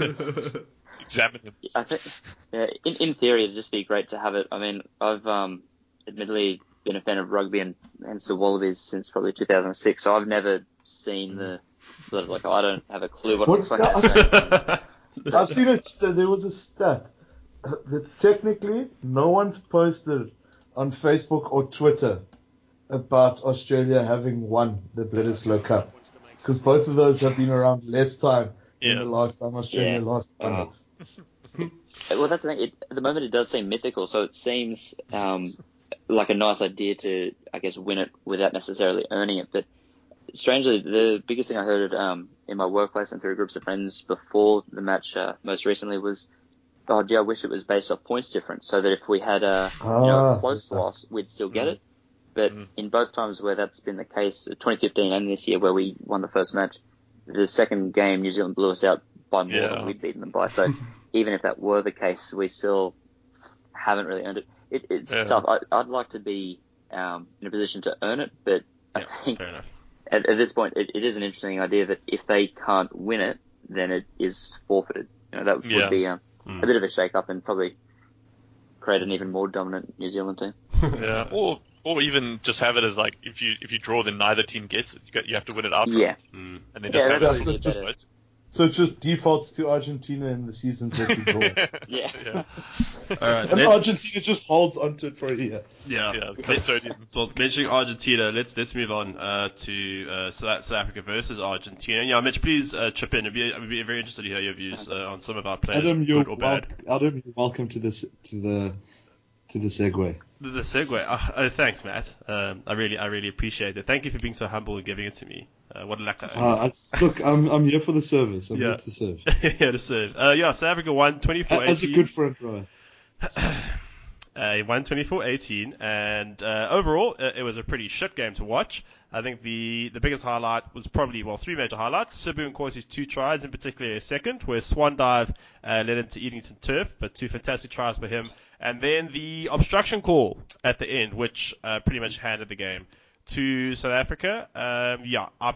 I felt it was actually a valuable exercise after the victory over the Wallabies in Johannesburg. I think there was a lot of hubris going around, and myself included, thinking, we now have depth. That is not entirely the case. Argentina came to play, and I think their B team actually, I'd argue, probably had some of the better play, to be fair. Yeah. So I think it helped answer some questions that some of the players around on Alstat, looking at you, aren't ready. But so I think the biggest winner of the game, Alex, Sibu Nkosi, naturally. I think we were chatting about this, whether we'd have him at 11. Big debate at 11, especially with Deontay unfit. So, how do you think it went? Yeah, so, it's been a tough couple of weeks on South African rugby Twitter, to be honest. Like, there's been like a bit of a whirlwind of people being overconfident, and like, there's a lot of hype around players that I don't think is entirely warranted. Like, people saying like, oh, what are we going to do with like the number 11 jersey now that Jantji's injured? But Jantji didn't own the jersey. Like, he came out of nowhere last year and then got a chance at the jersey. And I've said it before on the pod, I don't think he was that good last year, actually. I think that Sibu Nkosi probably should have been the breakthrough player of the year instead of Jantji. But, I mean, at this point, all Jantji is the guy who was previously the next Brian Habana. And he never... he still might. He's still young, but like at this point, he hasn't reached his potential, so he's not that fundamental. And the number 11 jersey, even if Jantji was fit, I would have still given it to Mapimpi for the last 2-3 games. I don't think that that's a result of Jantji's injury. But okay, so Mapimpi had the chance to get the number 11 jersey for the Rugby World Cup, and I think he dropped it. He didn't play well, and now it's up in the air. Anyone can have it. and Sabun Corsi made a pretty strong bid for it yesterday. So I would say, basically echoing what you just said, Adam, the only player that left yesterday's game having definitely kind of improved their fortunes is Sabun Corsi. The other guys... I'm going to make a bold call. You know who else improved their stuff? Yeah. And that's Kutsia by getting concussed and not playing further in the game. Because he did one good thing, then got concussed. So he left on a high. Literally. So I think also his stock is slightly improved. Yeah. Just because he didn't get an opportunity to fuck up. Do you guys want to give your thoughts? And then I've got my ratings prepared, which we can run through. I don't have rationale for them. No, that's cool. No, I think we're already over an hour, and we still need to get to the World Cup previews. So I think just the score will count. Mitch, did you watch the game? Or just watch the highlights at all? I did watch the game. I was really impressed. I think Springboks now, while New Zealand still have a lot of, even obviously expectation to be the favourite, Springboks are very easily the second, if not tied, favourite for this World Cup. They've come in the best form, and honestly, I think have the best depth in their squad now. This game probably didn't do a lot for some players. I know Lades and Thomas du Toit, Estays and Steyn, they didn't really get a chance to press their claim, but they've got pretty phenomenal 31 players to pick from. So I think this game, my big takeaways were Reinach just wasn't really up to scratch. I think he's seen what de Klerk did all of 2018 and even in bits this year has looked fairly solid other than his yellow the other week. And obviously Herschel Jantjies has just been a freak. But yeah, I think being responsible for the early try and just not really having very clean service didn't do his chances a great deal of favour.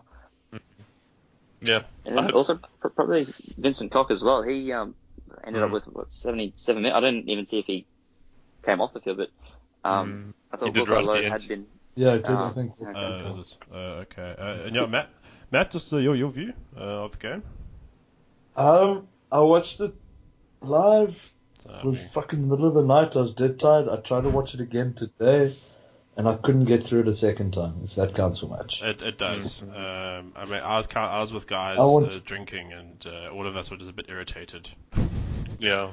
I was at Phil's birthday party, and pretty much everyone except for me got up and went to play some board games instead. And then I left at halftime and just came home. So just to highlight, of course, ditched a party. The game was that frustrating. Yeah, it ruined the entire party for me. The entire social event done. The game was second. The game wasn't even part of the party's itinerary, but it fucked. I'd had half a liter of his mom's hot sauce by then, so I needed to get out. So it was burning a hole through the small intestine already by then. It really is. Alex has gone to the loo at least once. We know of in the pod. That you know of, yeah. That we know of. I don't even want. You must be damaging your. I hope you're not damaging your TI chair. That's actually a good point. Yeah, I think I might be doing a bottom of your TI chair right now. Yeah. But on the plus side, we were supposed to get our drains snaked later on this week, and I think I might have saved us some money. I think the drains will be clear by now.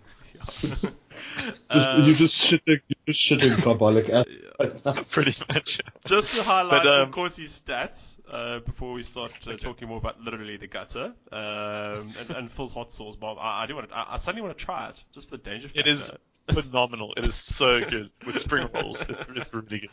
Of course, he 5-6 tackles made. So again, doing the defensive stuff well. 2 tries. I mean, that second was excellent.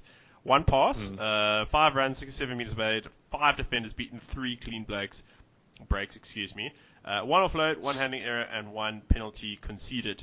Right, we've talked about the good. Now let's talk about the bad. Who have you felt had a bang average game and didn't do themselves any favors? Elstat, apart from him. I want to balance my position on Elstat by saying that he 18 he actually made. Jesus. He made the most tackles out of anyone on the pitch. He made 18 tackles, and that's if you talk about core, core responsibilities, that is, if there's 2 things that you want from your blindside flank, it's make the most tackles on the field and miss as few as possible, and don't give away any penalties. he did give away 2 penalties. So his discipline is still a little bit of a problem. He's not that accurate. But on defense, I've got to give him credit. His work rate is exactly what you'd look for. But the thing is, like, this was a weak Argentina side. Like, he could have done more, I think, on attack. So did he establish himself as a solid blindside? Yes. Did he establish himself as like a World Cup blindside, like a test level? I don't know. Like, if Peter Steph gets injured in the semi-final, for example, am I happy for Elstad to start against New Zealand in a final, hypothetically? And I don't think so. I think I need more than just tackles to justify that. I don't know.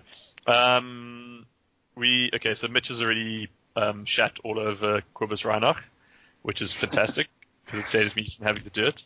I really hope the Sharks fans are listening, because I think sometimes there's a perception that we are anti-Sharks. And Reinach is obviously not a Sharks fan, but we know that the Sharks fan base, they don't let go of players that easily emotionally. So this whole week it's been non-stop. Marcel Coetzee, Cobus Reinach, Francois Steyn, these guys are the best in the world. Why aren't they starting with Rassie? I don't know. Cobus Reinach, apparently Rassie's confirmed that he's taking 3 scrum halves to the World Cup, which I think is the smart thing to do statistically, but oof. Does it have to be Reinach? Yeah, well, I think it's too late at this point, unless we want to try and get... Who else? Yeah, I mean... There's no one else, actually. Ruan Pienaar is playing okay for the Cheetahs.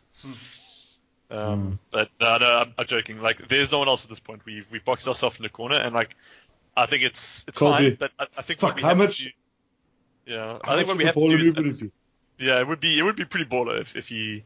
But I don't think that's the right. I don't think that's smart. Look, I think it's okay. I think if Reinach gets a full 80 minutes or as close to as possible against Japan in our last warm-up game, then it's okay. Like, we can go with Faf and Herschel Jantjies against New Zealand in our first pool stage. And then we've got 3 easy games against minnows, essentially, where Reinach can play himself back into form. So I'm not that worried. But his service was very slow. You said back into form. I mean, like, we've all seen the highlight clips of him from Northampton Saints this year, but like, this is the thing about him, is that he's always been a good try scorer. He's always been like this amazing athlete, and he's super quick. But it's the basics that are the problem. So his service from the ruck was terrible. Yeah, no, I'm with you. But and the intercept try that he threw for was it Guido Petty? Guido Petty scored a good try. Yeah, Petty. Yeah. Yeah, and like, that was just so telegraphed. Like, Mike Grant could have scored that. So yeah, but we've confirmed your Grant's good at. She's a beast. Yeah, that's true. But yeah, so I think the other. Let me just quickly see. I'm not going to run through all the ratings. The only other person. Let's just do that too. Cool. Do you want me to just run through them? Yeah, let's do that. So we must I'm keen to get to the World Cup previews as well. So, okay. This was a super from the hip. I did it just before we recorded, so I haven't. That makes it the most authentic. Okay, cool. So Warwick Kalanta gave a 7. He actually played okay. He had the second highest running meters, and he got a good try assist for Corsi's first try, I think. And Corsi, I gave him 8.5. There's not much more he could have done. No. But yeah, pretty good performance. Jesse Creel, 6.5 out of 10. Also got a try assist. Andre Esthuizen also 6.5. He wasn't asked to do much, but he ran over Diaz Bonilla a good couple of times. So he did what he was asked. I don't see him going to the World Cup. I don't think he's going either, but I still question why he was selected to play. Fair enough. Anyway, Dylan Lades, 6.5. I thought he was pretty good. Good in the air. Interesting to see him selected. Elton, 7 out of 10. Pretty good. Nothing amazing. Kick well. Solid 5. I think he only missed one kick. Yeah, no, he kicked well. So. Cobus Reinach, I gave him a 4 out of 10. That intercept, also proclaiming his greatness like minutes before he threw the intercept, and I just pointed at the screen. I was like, did you see that? I must say there's a small part of me that was glad about that, just because. Same. I don't know. I thrive on other people's misery. What can I say? Classic Stormers fan. Marcel Coetzee, 6.5. I think he was doing good things before he went off, but you can't really give him much more than that. on the little month played. Oh, you should have just gone straight stuff rating style. Not enough time played, no rating. Yeah. Reinhard Elstad, I ended up just giving him a 6. I think the good balanced out with the bad, so it was an average performance. Siya Kolisi, I thought he was a 7 out of 10. Maybe that's a bit low actually. Maybe I'll bump him up to 7.5 because he was looking really good and just back from injury.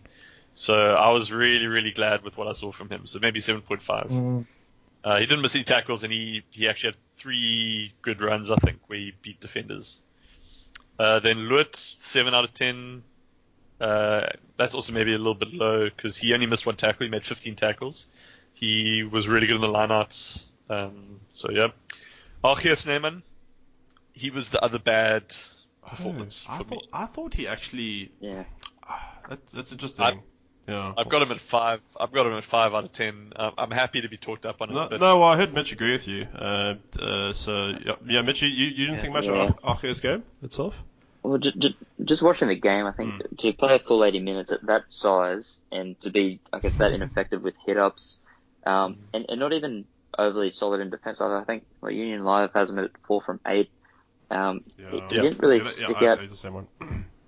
He's in a bit of an interesting position probably because he's definitely going to the World Cup, but he's trying to play into a starting position, trying to force his hand and do a bit more than he probably needs to. Well, what I liked, okay, look, I must admit, I didn't check the stats, and you make a fair point on getting over the gain line. I know that's talked about a lot. I do feel though he's got the best hands out of all our locks. Yeah. Little tip passes, offloads. I liked watching him do that, but I think you make a good point. If he's not doing his core role super effectively, that does detract a little bit. Line out, we're very lucky that we've got thousands of line out jumpers. So okay, interesting point. Sorry, Alex. Yeah, please continue. No worries. Vincent Koch, I gave him a solid 7 out of 10. Yeah, I think he was really good in the scrums and 13. He only missed 1 tackle, so 13 out of 14 tackles. He also milked the penalty for us right at the end, the obstruction penalty. Yeah. So technically the match winner. Schalk Brits, 8 out of 10. Very good performance from Schalk Brits. I think he made a real case for himself. There were some doubts, I think, over him. Yeah. There have been ever since he was recalled from retirement. But also he only missed 1 good tackle. Captain batter. Yeah, great captain.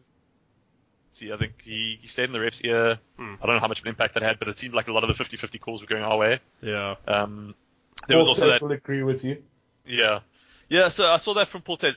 I don't know. I don't want to get too into it, but it felt for me like there were more sort of 55-45 calls than 50-50 calls. Yeah. So, because each one of them, I felt like they were soft, but they were correct.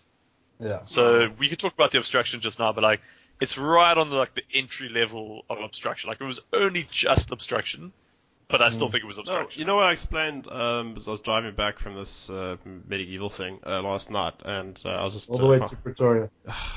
Yes. An hour-long drive to Pretoria. It was an hour long, but I mean, I was chatting to it with my wife, and I just explained it. I said, but she said, well, could Koch really have tackled? Forgive me, I don't know the Argentinian player. I said maybe, but it's more about he was denied the opportunity to do so. That's what the breach is about. It's not really. You and Ben, Alex, talk. What do you call it? It's outcomes based versus. Yeah. What's it? Well, yeah. I mean, it's like ex ante reasonableness as opposed to ex post facto reasonableness. What does that mean? Sorry, I don't do. So ex post facto is after the fact you look back at what happened and then you base it on the outcomes.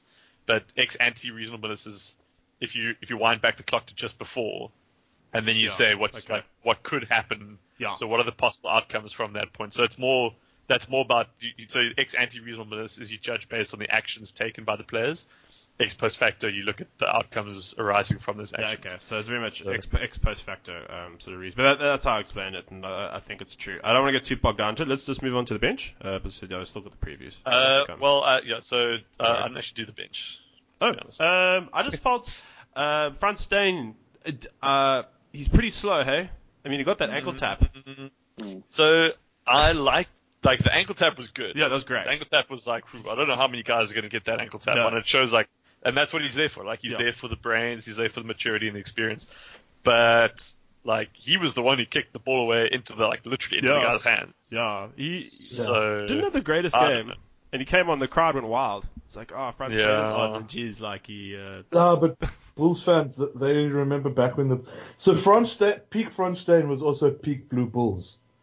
Not necessarily that the two overlap, but it's time-wise. Well, they did in the Durban final. I can't remember which one they stuffed up. Might have been him. I'm not sure. I'm just trying it was him. He missed touch. Yeah. If Franz was staying, that's why the Loftus crowd was cheering him. Because if he had missed touch with that kick, then Brian Abana wouldn't have scored the try. Yeah.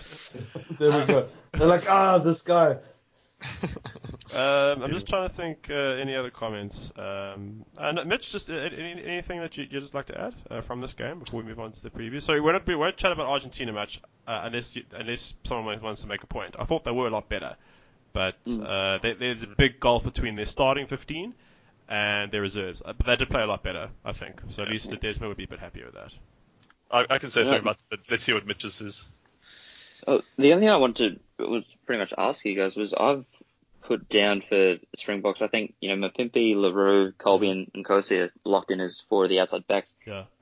I'm undecided. I don't think Haaland's a game breaker or probably as good as I agree with you. As some people say. So for me, between Haaland and Loads, who hasn't given a lot but also hasn't had a lot of opportunity, I think they're really backing on Deontay to come back and be able to play, because other than that, you'd be taking Haaland and only playing him against minutes. I don't think he's going to be much use against a quarterfinal against Ireland or Scotland or in the New Zealand clash. So who do you think's stood up in that fifth position? I'll just give my quick shout. Just knowing that Colby, I think maybe in Rassi's mind, will be a reserve 15. I would probably say, Damon Willems, his injury's come at a really bad time. So I was going to say Lades, but I'd rather have Lades over Haaland. I agree with you 100%. Yeah. Haaland seems... I'd take Lades. Yeah, but I don't know if Rassi will do that. Because Haaland, he's almost like regressed. I use the word regressed. He's like kind of become a Zane Kirshner. He used to have a bit more of a running game. I know he set up a try. Yeah. And that's where he's become more of a Zane Kirshner. Maybe it's no coincidence that he's at the Bulls. I agree with you. I'd take Lades, but I suspect that Rassi will choose Haaland if Deontay isn't fit. If Deontay is fit, then I imagine Colby will cover 15 at a guess. But Matt, Alex, what do you think? Matt, do you want to go first? With picking Haaland. No thanks. Oh. Okay. I thought you were going to make a nice pitch. Yeah, it was like a little pause there. No, I didn't watch the rugby with Korean Nick. So Korean Nick was like, hey, that guy was at my school. You should pick him. I didn't have that influence in my ear. I watched the game alone last night, so yeah. Well, I apologize in advance to Korean Nick in that case, because I'm going to back Adam as well, and I'm going to say that Lades is the right guy for this job. I think the thought experiment is basically the same one I had just now with like Ronald Alstad, right? If LaRue gets injured on the night before a World Cup final, who do you want to pick? Like, who do you choose to replace him? And I believe that Haaland is the better fullback than Dylan Lades. But I don't think he's the better replacement for Willie LaRue. So if LaRue had broken his leg in January and was out for like the whole year, and I would have backed Haaland as our fullback, and I would have game planned around it. I would have changed our strategy to suit him. But if you watch the way like LaRue's, the role he plays in the Springbok backline currently, I don't see Haaland being able to do that. No. And I think that Lades is the only guy we've got who's close to having that skill set. He's the 10-15 guy. The creativity of it. Yeah, he played a lot of fly off at his junior days, and even for the Stormers, he often pops up into the line when you least expect him. He's got a lot more of a sort of creation-minded approach to the game rather than a finishing mindset, and Haaland, I think, is more of a finishing fullback. So I think with that in mind, I think Rusty's going to go with Lades. I think he's going to go for the poor man's Willie LaRue to complete that back five. I think it's too late for Deontay. It's too late. Yeah. And he wasn't well enough established. Like I said, all he was the next Brian Habana. He never reached that peak. So he hasn't done enough in his last 6 months to cement a place, I don't think. But yeah, there was another point I wanted to make. It was about the Argentina. Yeah. I think after this we'll move on to the previews, so we should talk a little bit about them. So I know a little bit time constraint. So, No, let me. I'll just do it quickly. So the two things I wanted to say. The one was I was really impressed with Mensah, their center. I kind of shit on him a little bit in my previews because I'd never heard of him. Well, I knew he was in the squad, but like everyone was like, "Who the fuck is this guy?" And as I pointed out, he doesn't even have a Wikipedia page, so like, does he even exist? But he was really good. He was probably their best player in the back line, I thought. Tukulet was really bad. Mojano. Tukulet's been bad all season. I don't know why. He has, yeah. But like, this was his last chance. Like, this was his chance to try and make some kind of a bid to get his jersey back from Boffelli, and I think he stuffed it up. And even like they celebrated outside backs like Cancellieri and Mojano, and even Carreras off the bench, I don't think any of them were really that good. But I wanted just to throw back to something that Adam said right at the beginning of the segment, which is he's now like we're a little bit concerned. We've got cause to be concerned about our depth because our second stringers didn't do so well against their second stringers. I don't think that this is our second string team. I think this is more like our third string team. Mm-hmm. All things considered, especially in the forwards. Yeah. So I mean, the locks and centers were the second stringers. So Luton, Archer, Jesse Creel, and not really Esterhazen, but fine. But like Kobus Reinach's our third string scrum half. We essentially had our third string front row in Koch, Dutoy, and Brits. We don't even know that Koch and Dutoy are even going to the Rugby World Cup at this point. And Scott Brits is third in line behind Bongi and Marks.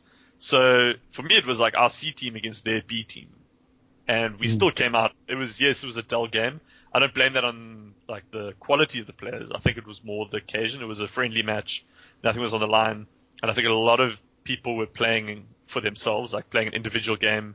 And maybe there was an attitude of like, if you're in the team at this point, then Rusty's already considering you. So all you have to do is not fuck up. So there was an attitude in the Springbok camp of like low risk, low return, and I think very similar for the Pumas because they've got much less depth than we do. So everyone in their team, in their 23, is probably going to Japan. So it was a case of like, don't fuck up, don't give Ledesma any reason to doubt you now. Just get through the game without any obvious mistakes, and you'll be in Japan in a month's time. And I think that's why we saw a pretty poor match. But I think it's encouraging for the Springboks. I think that the fact that Thomas Dutoy and Vincent Koch and guys like that, like Marco van Staden, guys who aren't going to be in Japan, were still able to hold their own against the second string Pumas. I think that's good. I think it's fine. So overall, it was a successful outing for both teams, I think, in terms of World Cup preparation. And I think both coaches were able to answer a couple of questions they had about their selection. So yeah, that's all for me on that game. Cool. Well then, with that, let us please go into, I think, the final segment. I think we still need to give out a blame game. I don't know if we'll have a shout out, but let's go into the World Cup previews and looking at the planning doc. Good job, Ben, putting this together. Right, I'm going to be talking a bit about Wales. Mitch, our guest, he'll be speaking about Australia. Matt will be doing Georgia via Laszlo. I don't know if I got that right, sorry. And then Ladlo, sorry. I mean, Alex. No, there's no L, is there? There's no L. There's only one L. There's no second L. It's sorry. Lado. So Ladlo. Okay, yeah. There's no second L. Sorry. I'm not hungover today, so I really shouldn't be making these mistakes. So, right. Let me go first. I won't be too long with Wales. I'm standing in for Ben, because Ben really wanted to do Wales. Absolutely. And again, this document's pretty nice. So Wales, their world ranking is now 1. They've played 37 games of the World Cup, won 21, lost 16. Their best performances, semi-finals in 87 and 2011. As their strengths, and look, I know they beat England over the weekend with a mostly first string side. And actually, Mitch, since you also watched their most recent game, if you have anything to chip in, please feel free. I just said amongst their strengths heading into the World Cup, I said their experienced coaching team. I know there's a Warriors staleness there, but the fact is Gatland's been there for ages. It's now pretty much a well-oiled machine. They're a well-coached side. As well, they've got a nice blend of experience and youth, just in terms of the number of caps, so just that nice thing, especially with a lot of their team playing for the Scarlets. There is that shared understanding. And overall, I just think that they're a team that know themselves very well, and they're very structured. I mean, they can still play good, solid, exciting rugby, but they're just a highly experienced, well-oiled, well-drilled machine.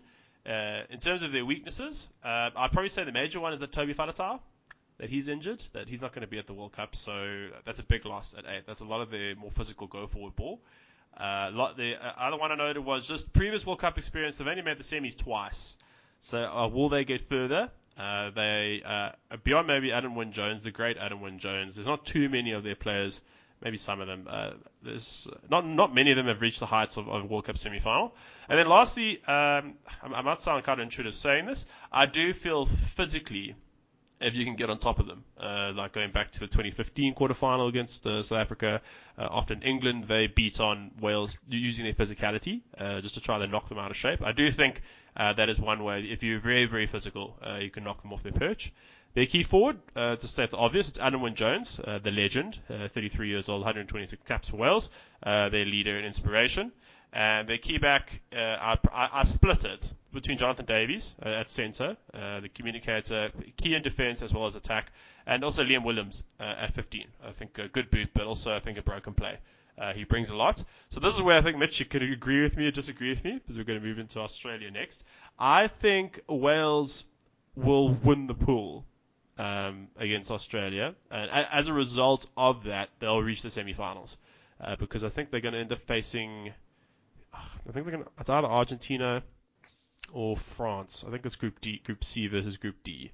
Their quarterfinal will be a cuckload easier compared to if they lose to Australia. So based on that prediction, to state the obvious, their most important fixture is Australia. Whoever wins that game will reach the semi-finals.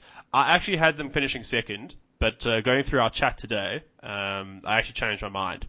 As we were talking, but it's just there's certain concerns for me, particularly within the Aussie pack, particularly at the loose.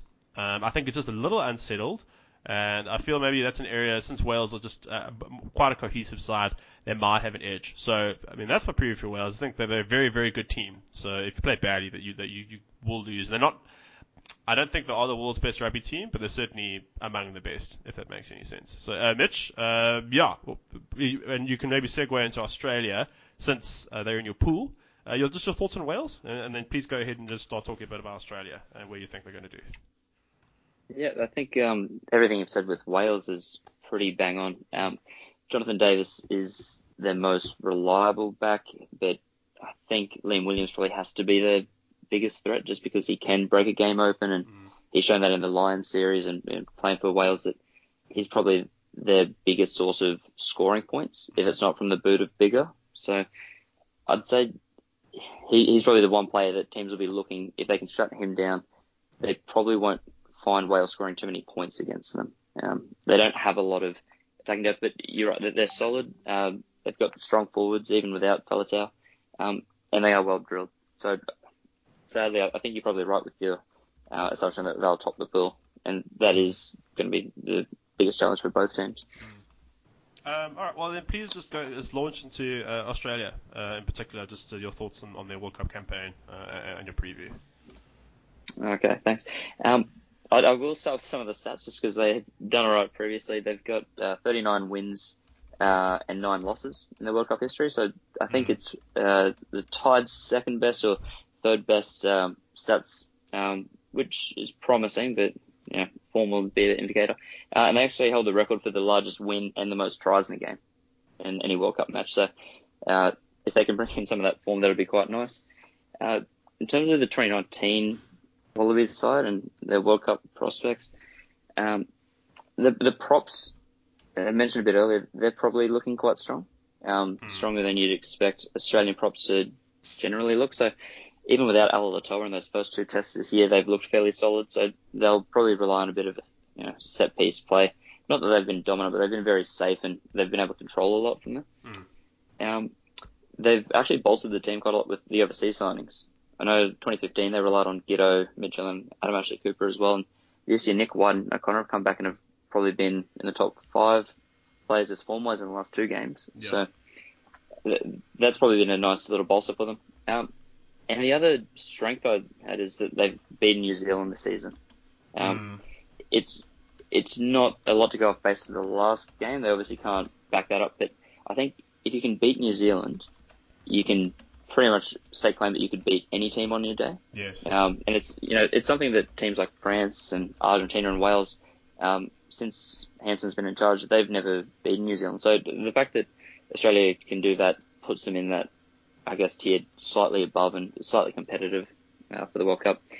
The weaknesses, they've got no idea of the best backline or best use of their bench, which is a bit of a problem.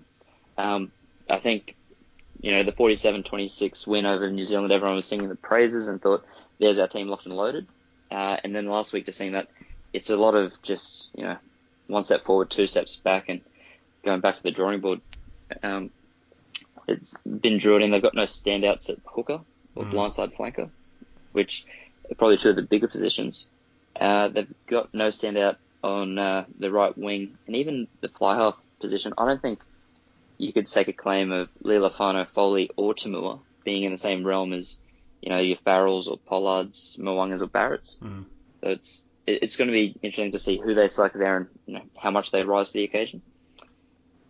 On top of that, I think there's no one consistently in World 15 form, and that's sort of thing I've highlighted and that has been spoken most about with my group mates. On their day, you could push for Alalatoa or Pocock, Karevi, even Beale on sometimes being in that World 15 form. Yes.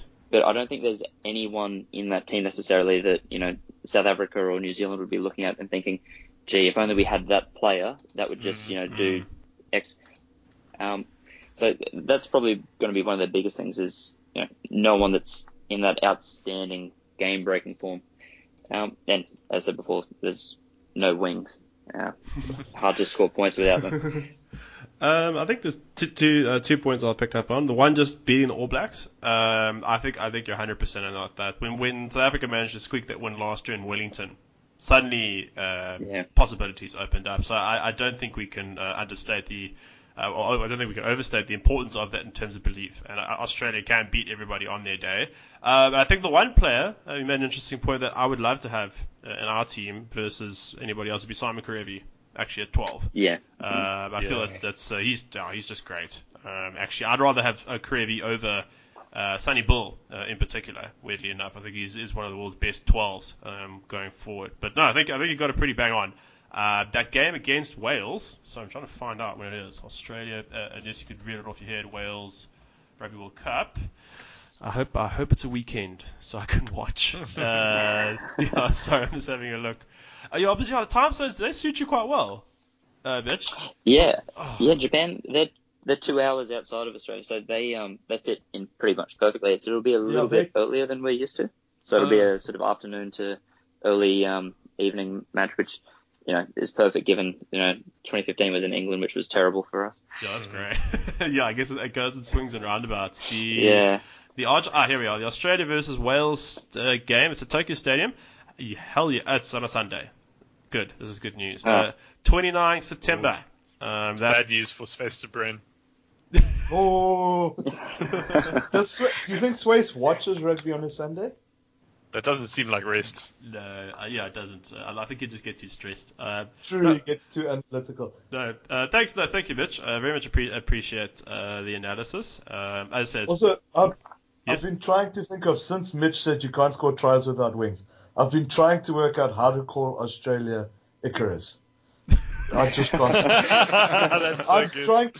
I'm trying to work out the best way to come up with an Icarus analogy for Australia. So you just reminded me. The second you said there are no wings, I'm like, how can I make it? Is he Folau related as well? Yeah. And I just can't think of anything. I missed the opportunity to call the SA Argentina game Metaslow. Alex mentioned it in the build-up. It was very much Metaslow. Okay. We'll shoehorn it into the title and then just hope no one notices. Okay. Matt, could you please read the I'm not going to say his name. I'm going to fuck it up. I don't. Thank you. Could you please read his preview for Georgia or read it out? And okay, also, thank you, by the way, for contributing. We very much appreciate it. Yeah. First of all, thank you very much for sending it through ladder. We really appreciate it. Yeah, I think you're traveling or something, so thank you. Yeah. Lado, this was, I really enjoyed reading this.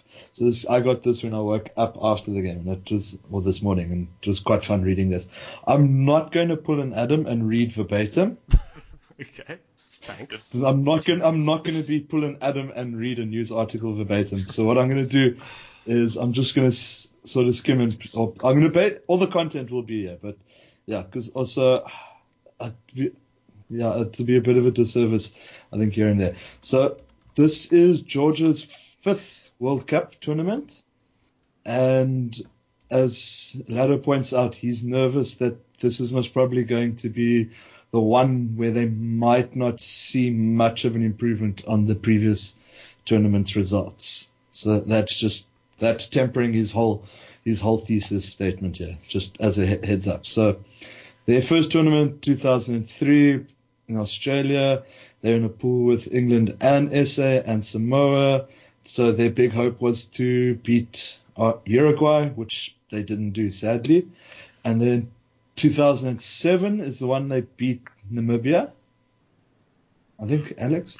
Yeah. And then yes, that's 11, right. They've beaten Namibia twice, 2007. Yeah, so the first Namibian win. So 2007 was their first World Cup win against Namibia. 2011 they picked up a win against Romania, and they also had a fairly decent performance. Lost against Ireland, but still, looked like they were in the game. 2015 they came out with 2 wins, once again against Namibia and the other one Tonga. And yeah, I'm going to get into the predictions for this tournament, I think, later. But yeah, so that wraps up their history in the tournament, so to speak, their win records and so forth. So the key strength of Georgia, I think, is something that plays right into my heart, and that is that they essentially just have forwards. And then they just happen to just pick up 5 oaks hanging outside quickly to come form a backline. So, so it's something that, by the looks of what Lado's written, is something that they pride themselves on as well. So someone correct me. So Lado, if you're listening, is it Lelos or Lilos? Anyway, so Lelos. I want to say Lilos. My guess. I was going to say the other one. I was going to say my guess is Lelos. Lelos. But I don't know. Okay, let's say Lelos. So Lelos themselves, they pride themselves on having a forward pack that can just dominate anyone at scrum time.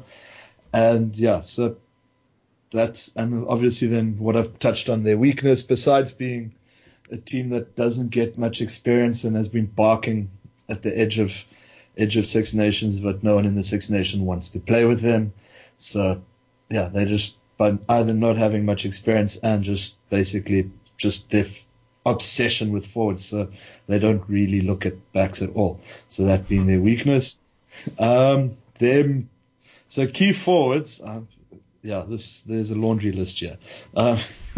Let's look. Key forwards, do I just say 1, 2, 8 and then carry on? Yeah, the forward pack. The forward pack, yeah. So Lado highlighted their props and their locks are essentially cultural heroes there, and 2 big props we should look out for are Mikhail Nariashvili, Nariashvili, I think. Nariashvili, yes. Yeah. Nariashvili and his Montpellier teammate, Chiliachava. That's a fun name, Chiliachava. So those are 2 props to look out for. And then this gentleman, their 8, is someone I spent most of my morning looking at YouTube videos of him just breaking tackles and bouncing guys. Yeah. Like there's one try where I think he sends 3 defenders flying. He bounces 3 tackles and then drags a 4th guy over the line. Yeah. And his name is Otar or Otai. You can spell Otia, sorry. Otia or Otar. I don't know how those 2 are apparently the same name. But yeah, so you spell it either way, but Gio Gadza. So apparently the next Gorgadza, Gio Gadza. Yeah. And like I said, I enjoyed watching him, so he's definitely going to be someone to look out for.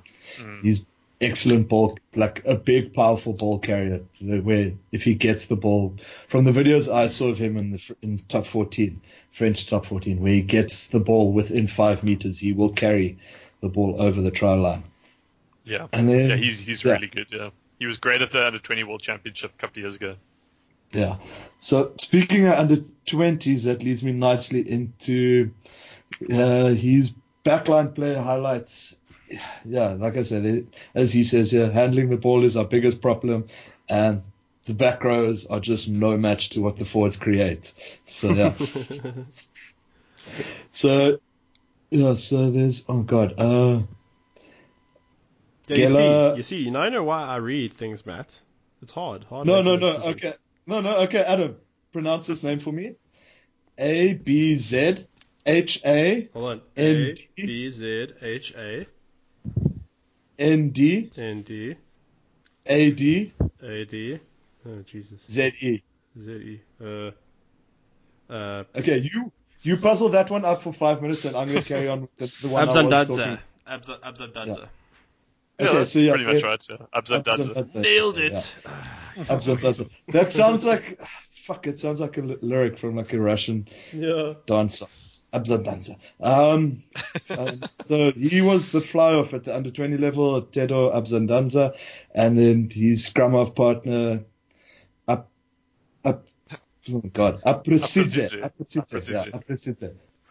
So he was his scrum-off partner. So yeah, I worry that he's highlighting to under-20 players as the halfbacks, as like backline players to look out for. But then there's also Krivi Kashvili, who will be playing, if he is playing this tournament, his 5th World Cup tournament for the Lelos.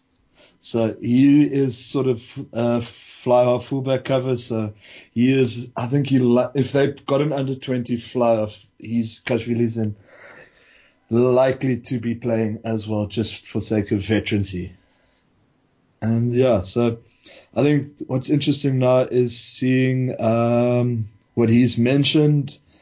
And so he's their game to look out for, what he considers to be their make or break of the tournament, is their game against Fiji. So essentially they need to beat, he's predicting they have to beat Fiji and come 3rd in the pool, and they'll consider that a successful World Cup. Sure. If they come 3rd in the pool, that's a huge success. Yeah, and that game, Georgia versus Fiji is, so it's October 3rd. That's 7 o'clock South African time. Okay, I'm going to have to get to work really early and try to squeeze in a half before work. 7 o'clock SA time. Yeah, so 7:15. So it's 14. It's 2:15 local time in Japan.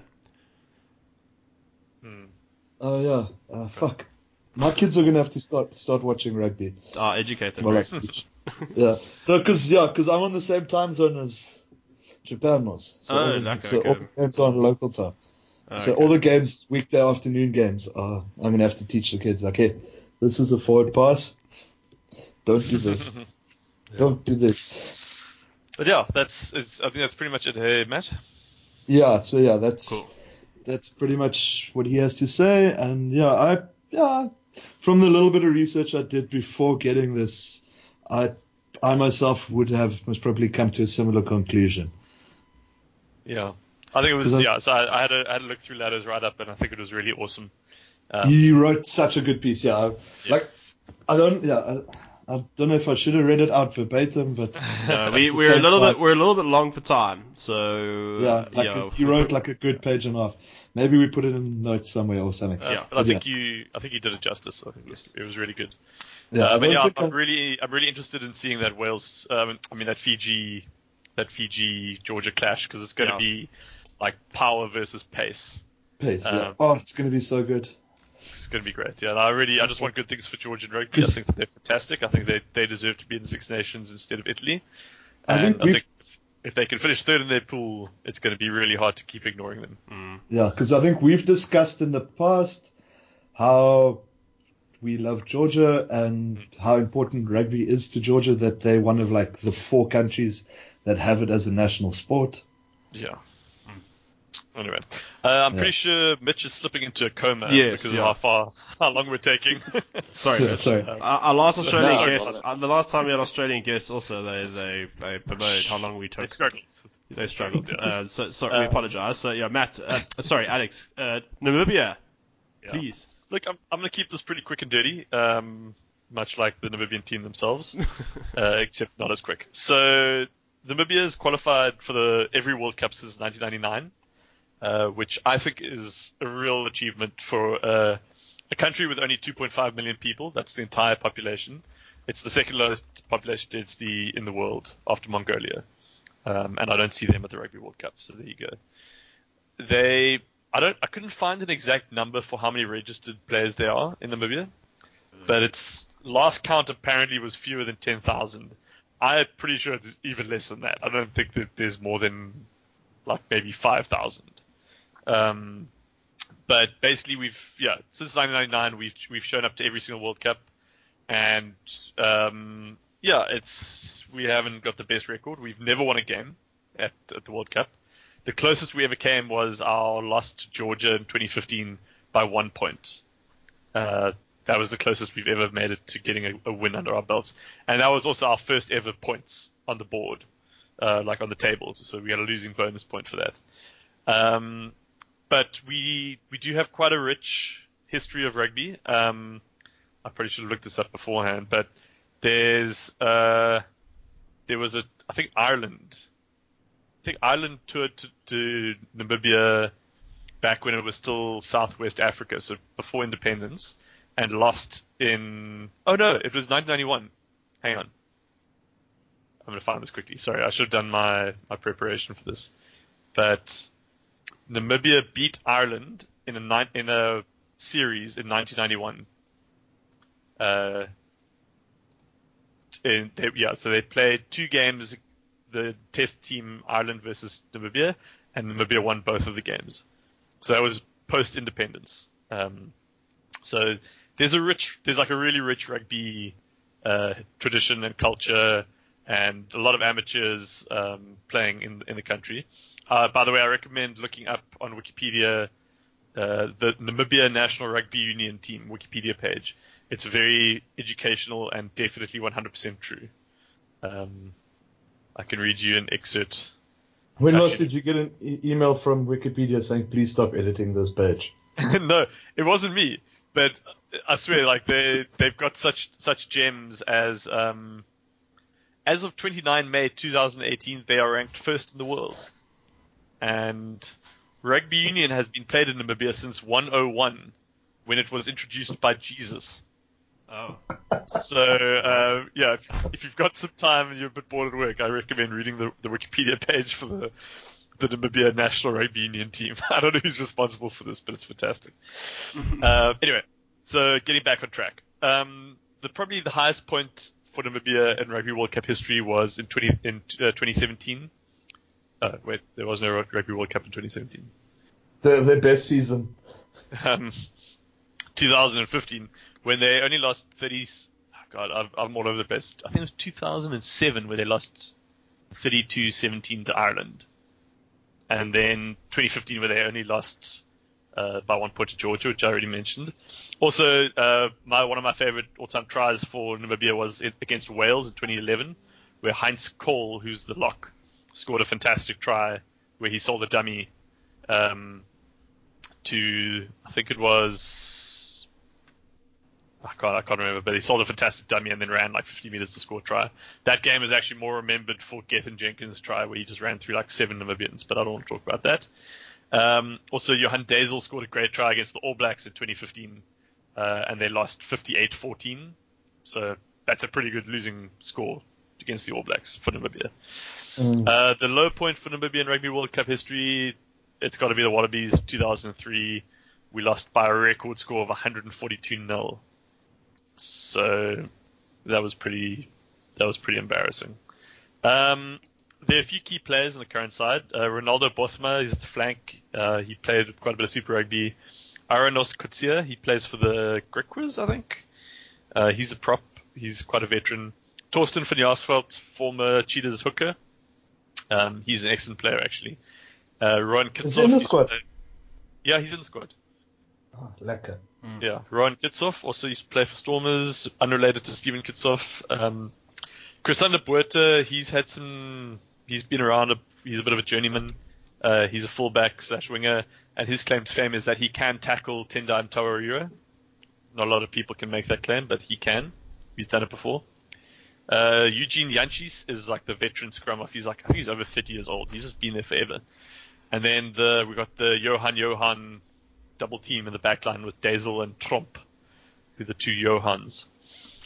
The other thing I want to mention is Phil Davies is the coach. He's the Welshman who played 46 matches for Wales between 1985 and 1995. So he's got quite a rugby pedigree to him. He's also worth a follow on Twitter. He tweets every now and again about his experience coaching Namibia. Legend of the game for Namibia is Jacques Burger. He will not be there this year. It's very sad. I was wondering if you're going to mention Jacques Burger. Man, you can't talk about Namibian rugby without talking about Jacques Burger. He's just an absolute legend. Yeah, I hope he's there. I hope he just goes as like a bit of a talisman and to give the odd rousing speech at halftime. But yeah, so key forward, Torsten van Jaarsveld. Key back, tough one. Maybe Chrisander Buerta, just because he's got experience. Yeah, strengths and weaknesses. Yeah, there's not a lot here in terms of strengths. I don't know, just passion, I think. Just the fact that you know that these guys aren't, like, they've got nothing to lose. Like, they're getting a ticket to Japan. It's like a once-in-a-lifetime experience. You get to go play against the All Blacks and the Springboks, and you just got to fucking give it everything. Like, you're going to be telling your kids and your grandkids about this for the rest of your life, and hanging like a signed jersey from someone like Bowden Barrett up on your wall, and like, these are memories that you get to make, and you're never going to have this chance again. So you just throw everything at it. You leave nothing on the field. And I think we're going to see, I like to think that they always show a lot of entertainment, even when they're losing. Like, they just give everything, and it's fantastic to watch. And it harkens back to the day of amateur rugby, where guys would, cycle an hour and a half from their job as like a welder to rugby practice in the dark. And then, have to... both ways. Yeah, exactly. And then, yeah. And, I mean, in Windhoek, it pretty much is uphill back both ways. It's in a valley. But yeah, and then you have to crowdsource cash for your jerseys and your tickets to matches. So for me, it's a very emotional side, because it really represents like the purest part of rugby and what the Rugby World Cup is supposed to stand for. Weaknesses is literally everything else you would want from a rugby team. We don't have skill, we don't have fitness, we don't really have any good players. Yeah, so taking that on to the likely finish, we've got Canada in our team. That's the biggest silver lining. I think in Canada. The pool, not your team. Sorry, in the pool. Yeah, the Canada and Uruguay are probably like the two other weakest teams at the World Cup, and the best chance we have of getting a win is against Canada. So I'm going to back them. I think that we've got some professionals in the squad. We've got a professional coaching staff now as well. And I think we're going to win the game against Canada, and I think we're going to finish 4th in the pool. And if we do that, it'll be phenomenal. So yeah, that's what I'm hoping for. Cool. No, thanks. Thank you, Alex. Thank you for that big download on Namibia. We all wish them the best of luck, and the fact that like barely anybody lives there and they keep making the World Cup, I think again that's something that we should also recognise.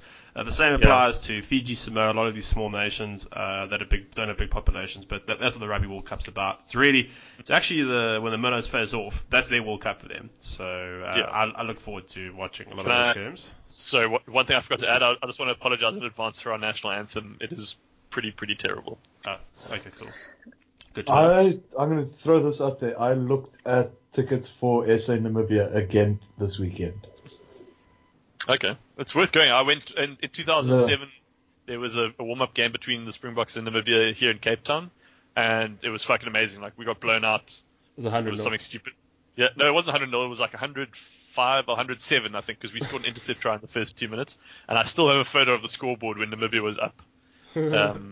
So it's just great. Like, definitely try and watch that game if you can, Matt. Yeah.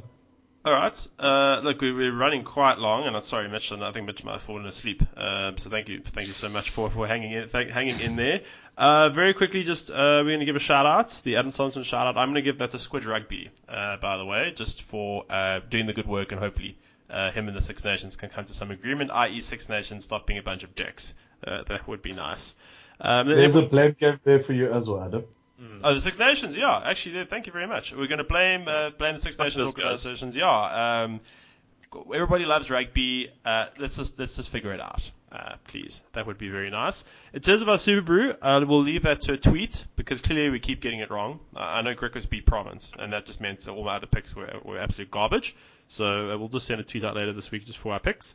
There will likely be. I don't really know when these stat shows come. It's like, Mitch, I'm glad you enjoy it. I have no idea when they come. I just get a message on my phone saying, "Hi, please edit this." when you least expect it. When I least expected, yeah. So also, I like that bold. Please edit this. Yeah, pretty much. And I've now removed ERB special because it's now a weekly occurrence almost. So it's a straight ball. I'm assuming it's coming, ladies and gentlemen. So if not, we will let you know. As well. So just to wrap us up, Mitch, thank you so much for coming on, and also just for bearing with us and entertaining our ramblings. But we really appreciate your insights. It's really nice to have a fresh point of view, particularly from a different rugby nation. I do think we suffer a bit from the fishbowl. So yeah, thanks very much. I really appreciate it. Thanks very much for having me. It was fantastic to talk rugby, and very interesting to hear all the thoughts and opinions. It's definitely shaping up to be one of the better World Cups, so it's great to come in and have a chat about it. No, 100%. I think, a lot of teams can win it. We don't like that, but that's great. Alex, thank you very much. I hope the hot sauce stops getting revenge on you. I think it's simmered down, to be honest. I think I'm okay. I've been, the last half an hour of the podcast, I was doing a headstand just in case. Yeah, no, fair enough. And Matt, thank you as well. Just for getting through a lot of those Georgian names. That was good work. I mean, Jesus, the one you sent me, that was hectic. So, but thank you. Are you going to be hitting the sack soon? What do you mean soon? It's like 6:15 now. Oh shit! Sorry. Okay. Often we drag out of bed. Yeah, I'm gonna open my curtain now. Switch on my fan. Yeah, enjoy my Sunday evening with a bit of a breeze. Nice. And yeah. Don't forget to shout out to Lado for sending through his notes. Yes. Yes. Yeah, thanks, Lado. Super cool. Very much appreciated. And yeah, I think I'm seeing in-laws there. So, if you have been listening, thank you so much. There will be some more previews next week. We'll try to keep you up to date, along with the stats episode coming up hopefully this week, the Phil and Ant stat show, with some of us as guests, actually. So, thank you very much for listening. Sometimes. We will catch you next week.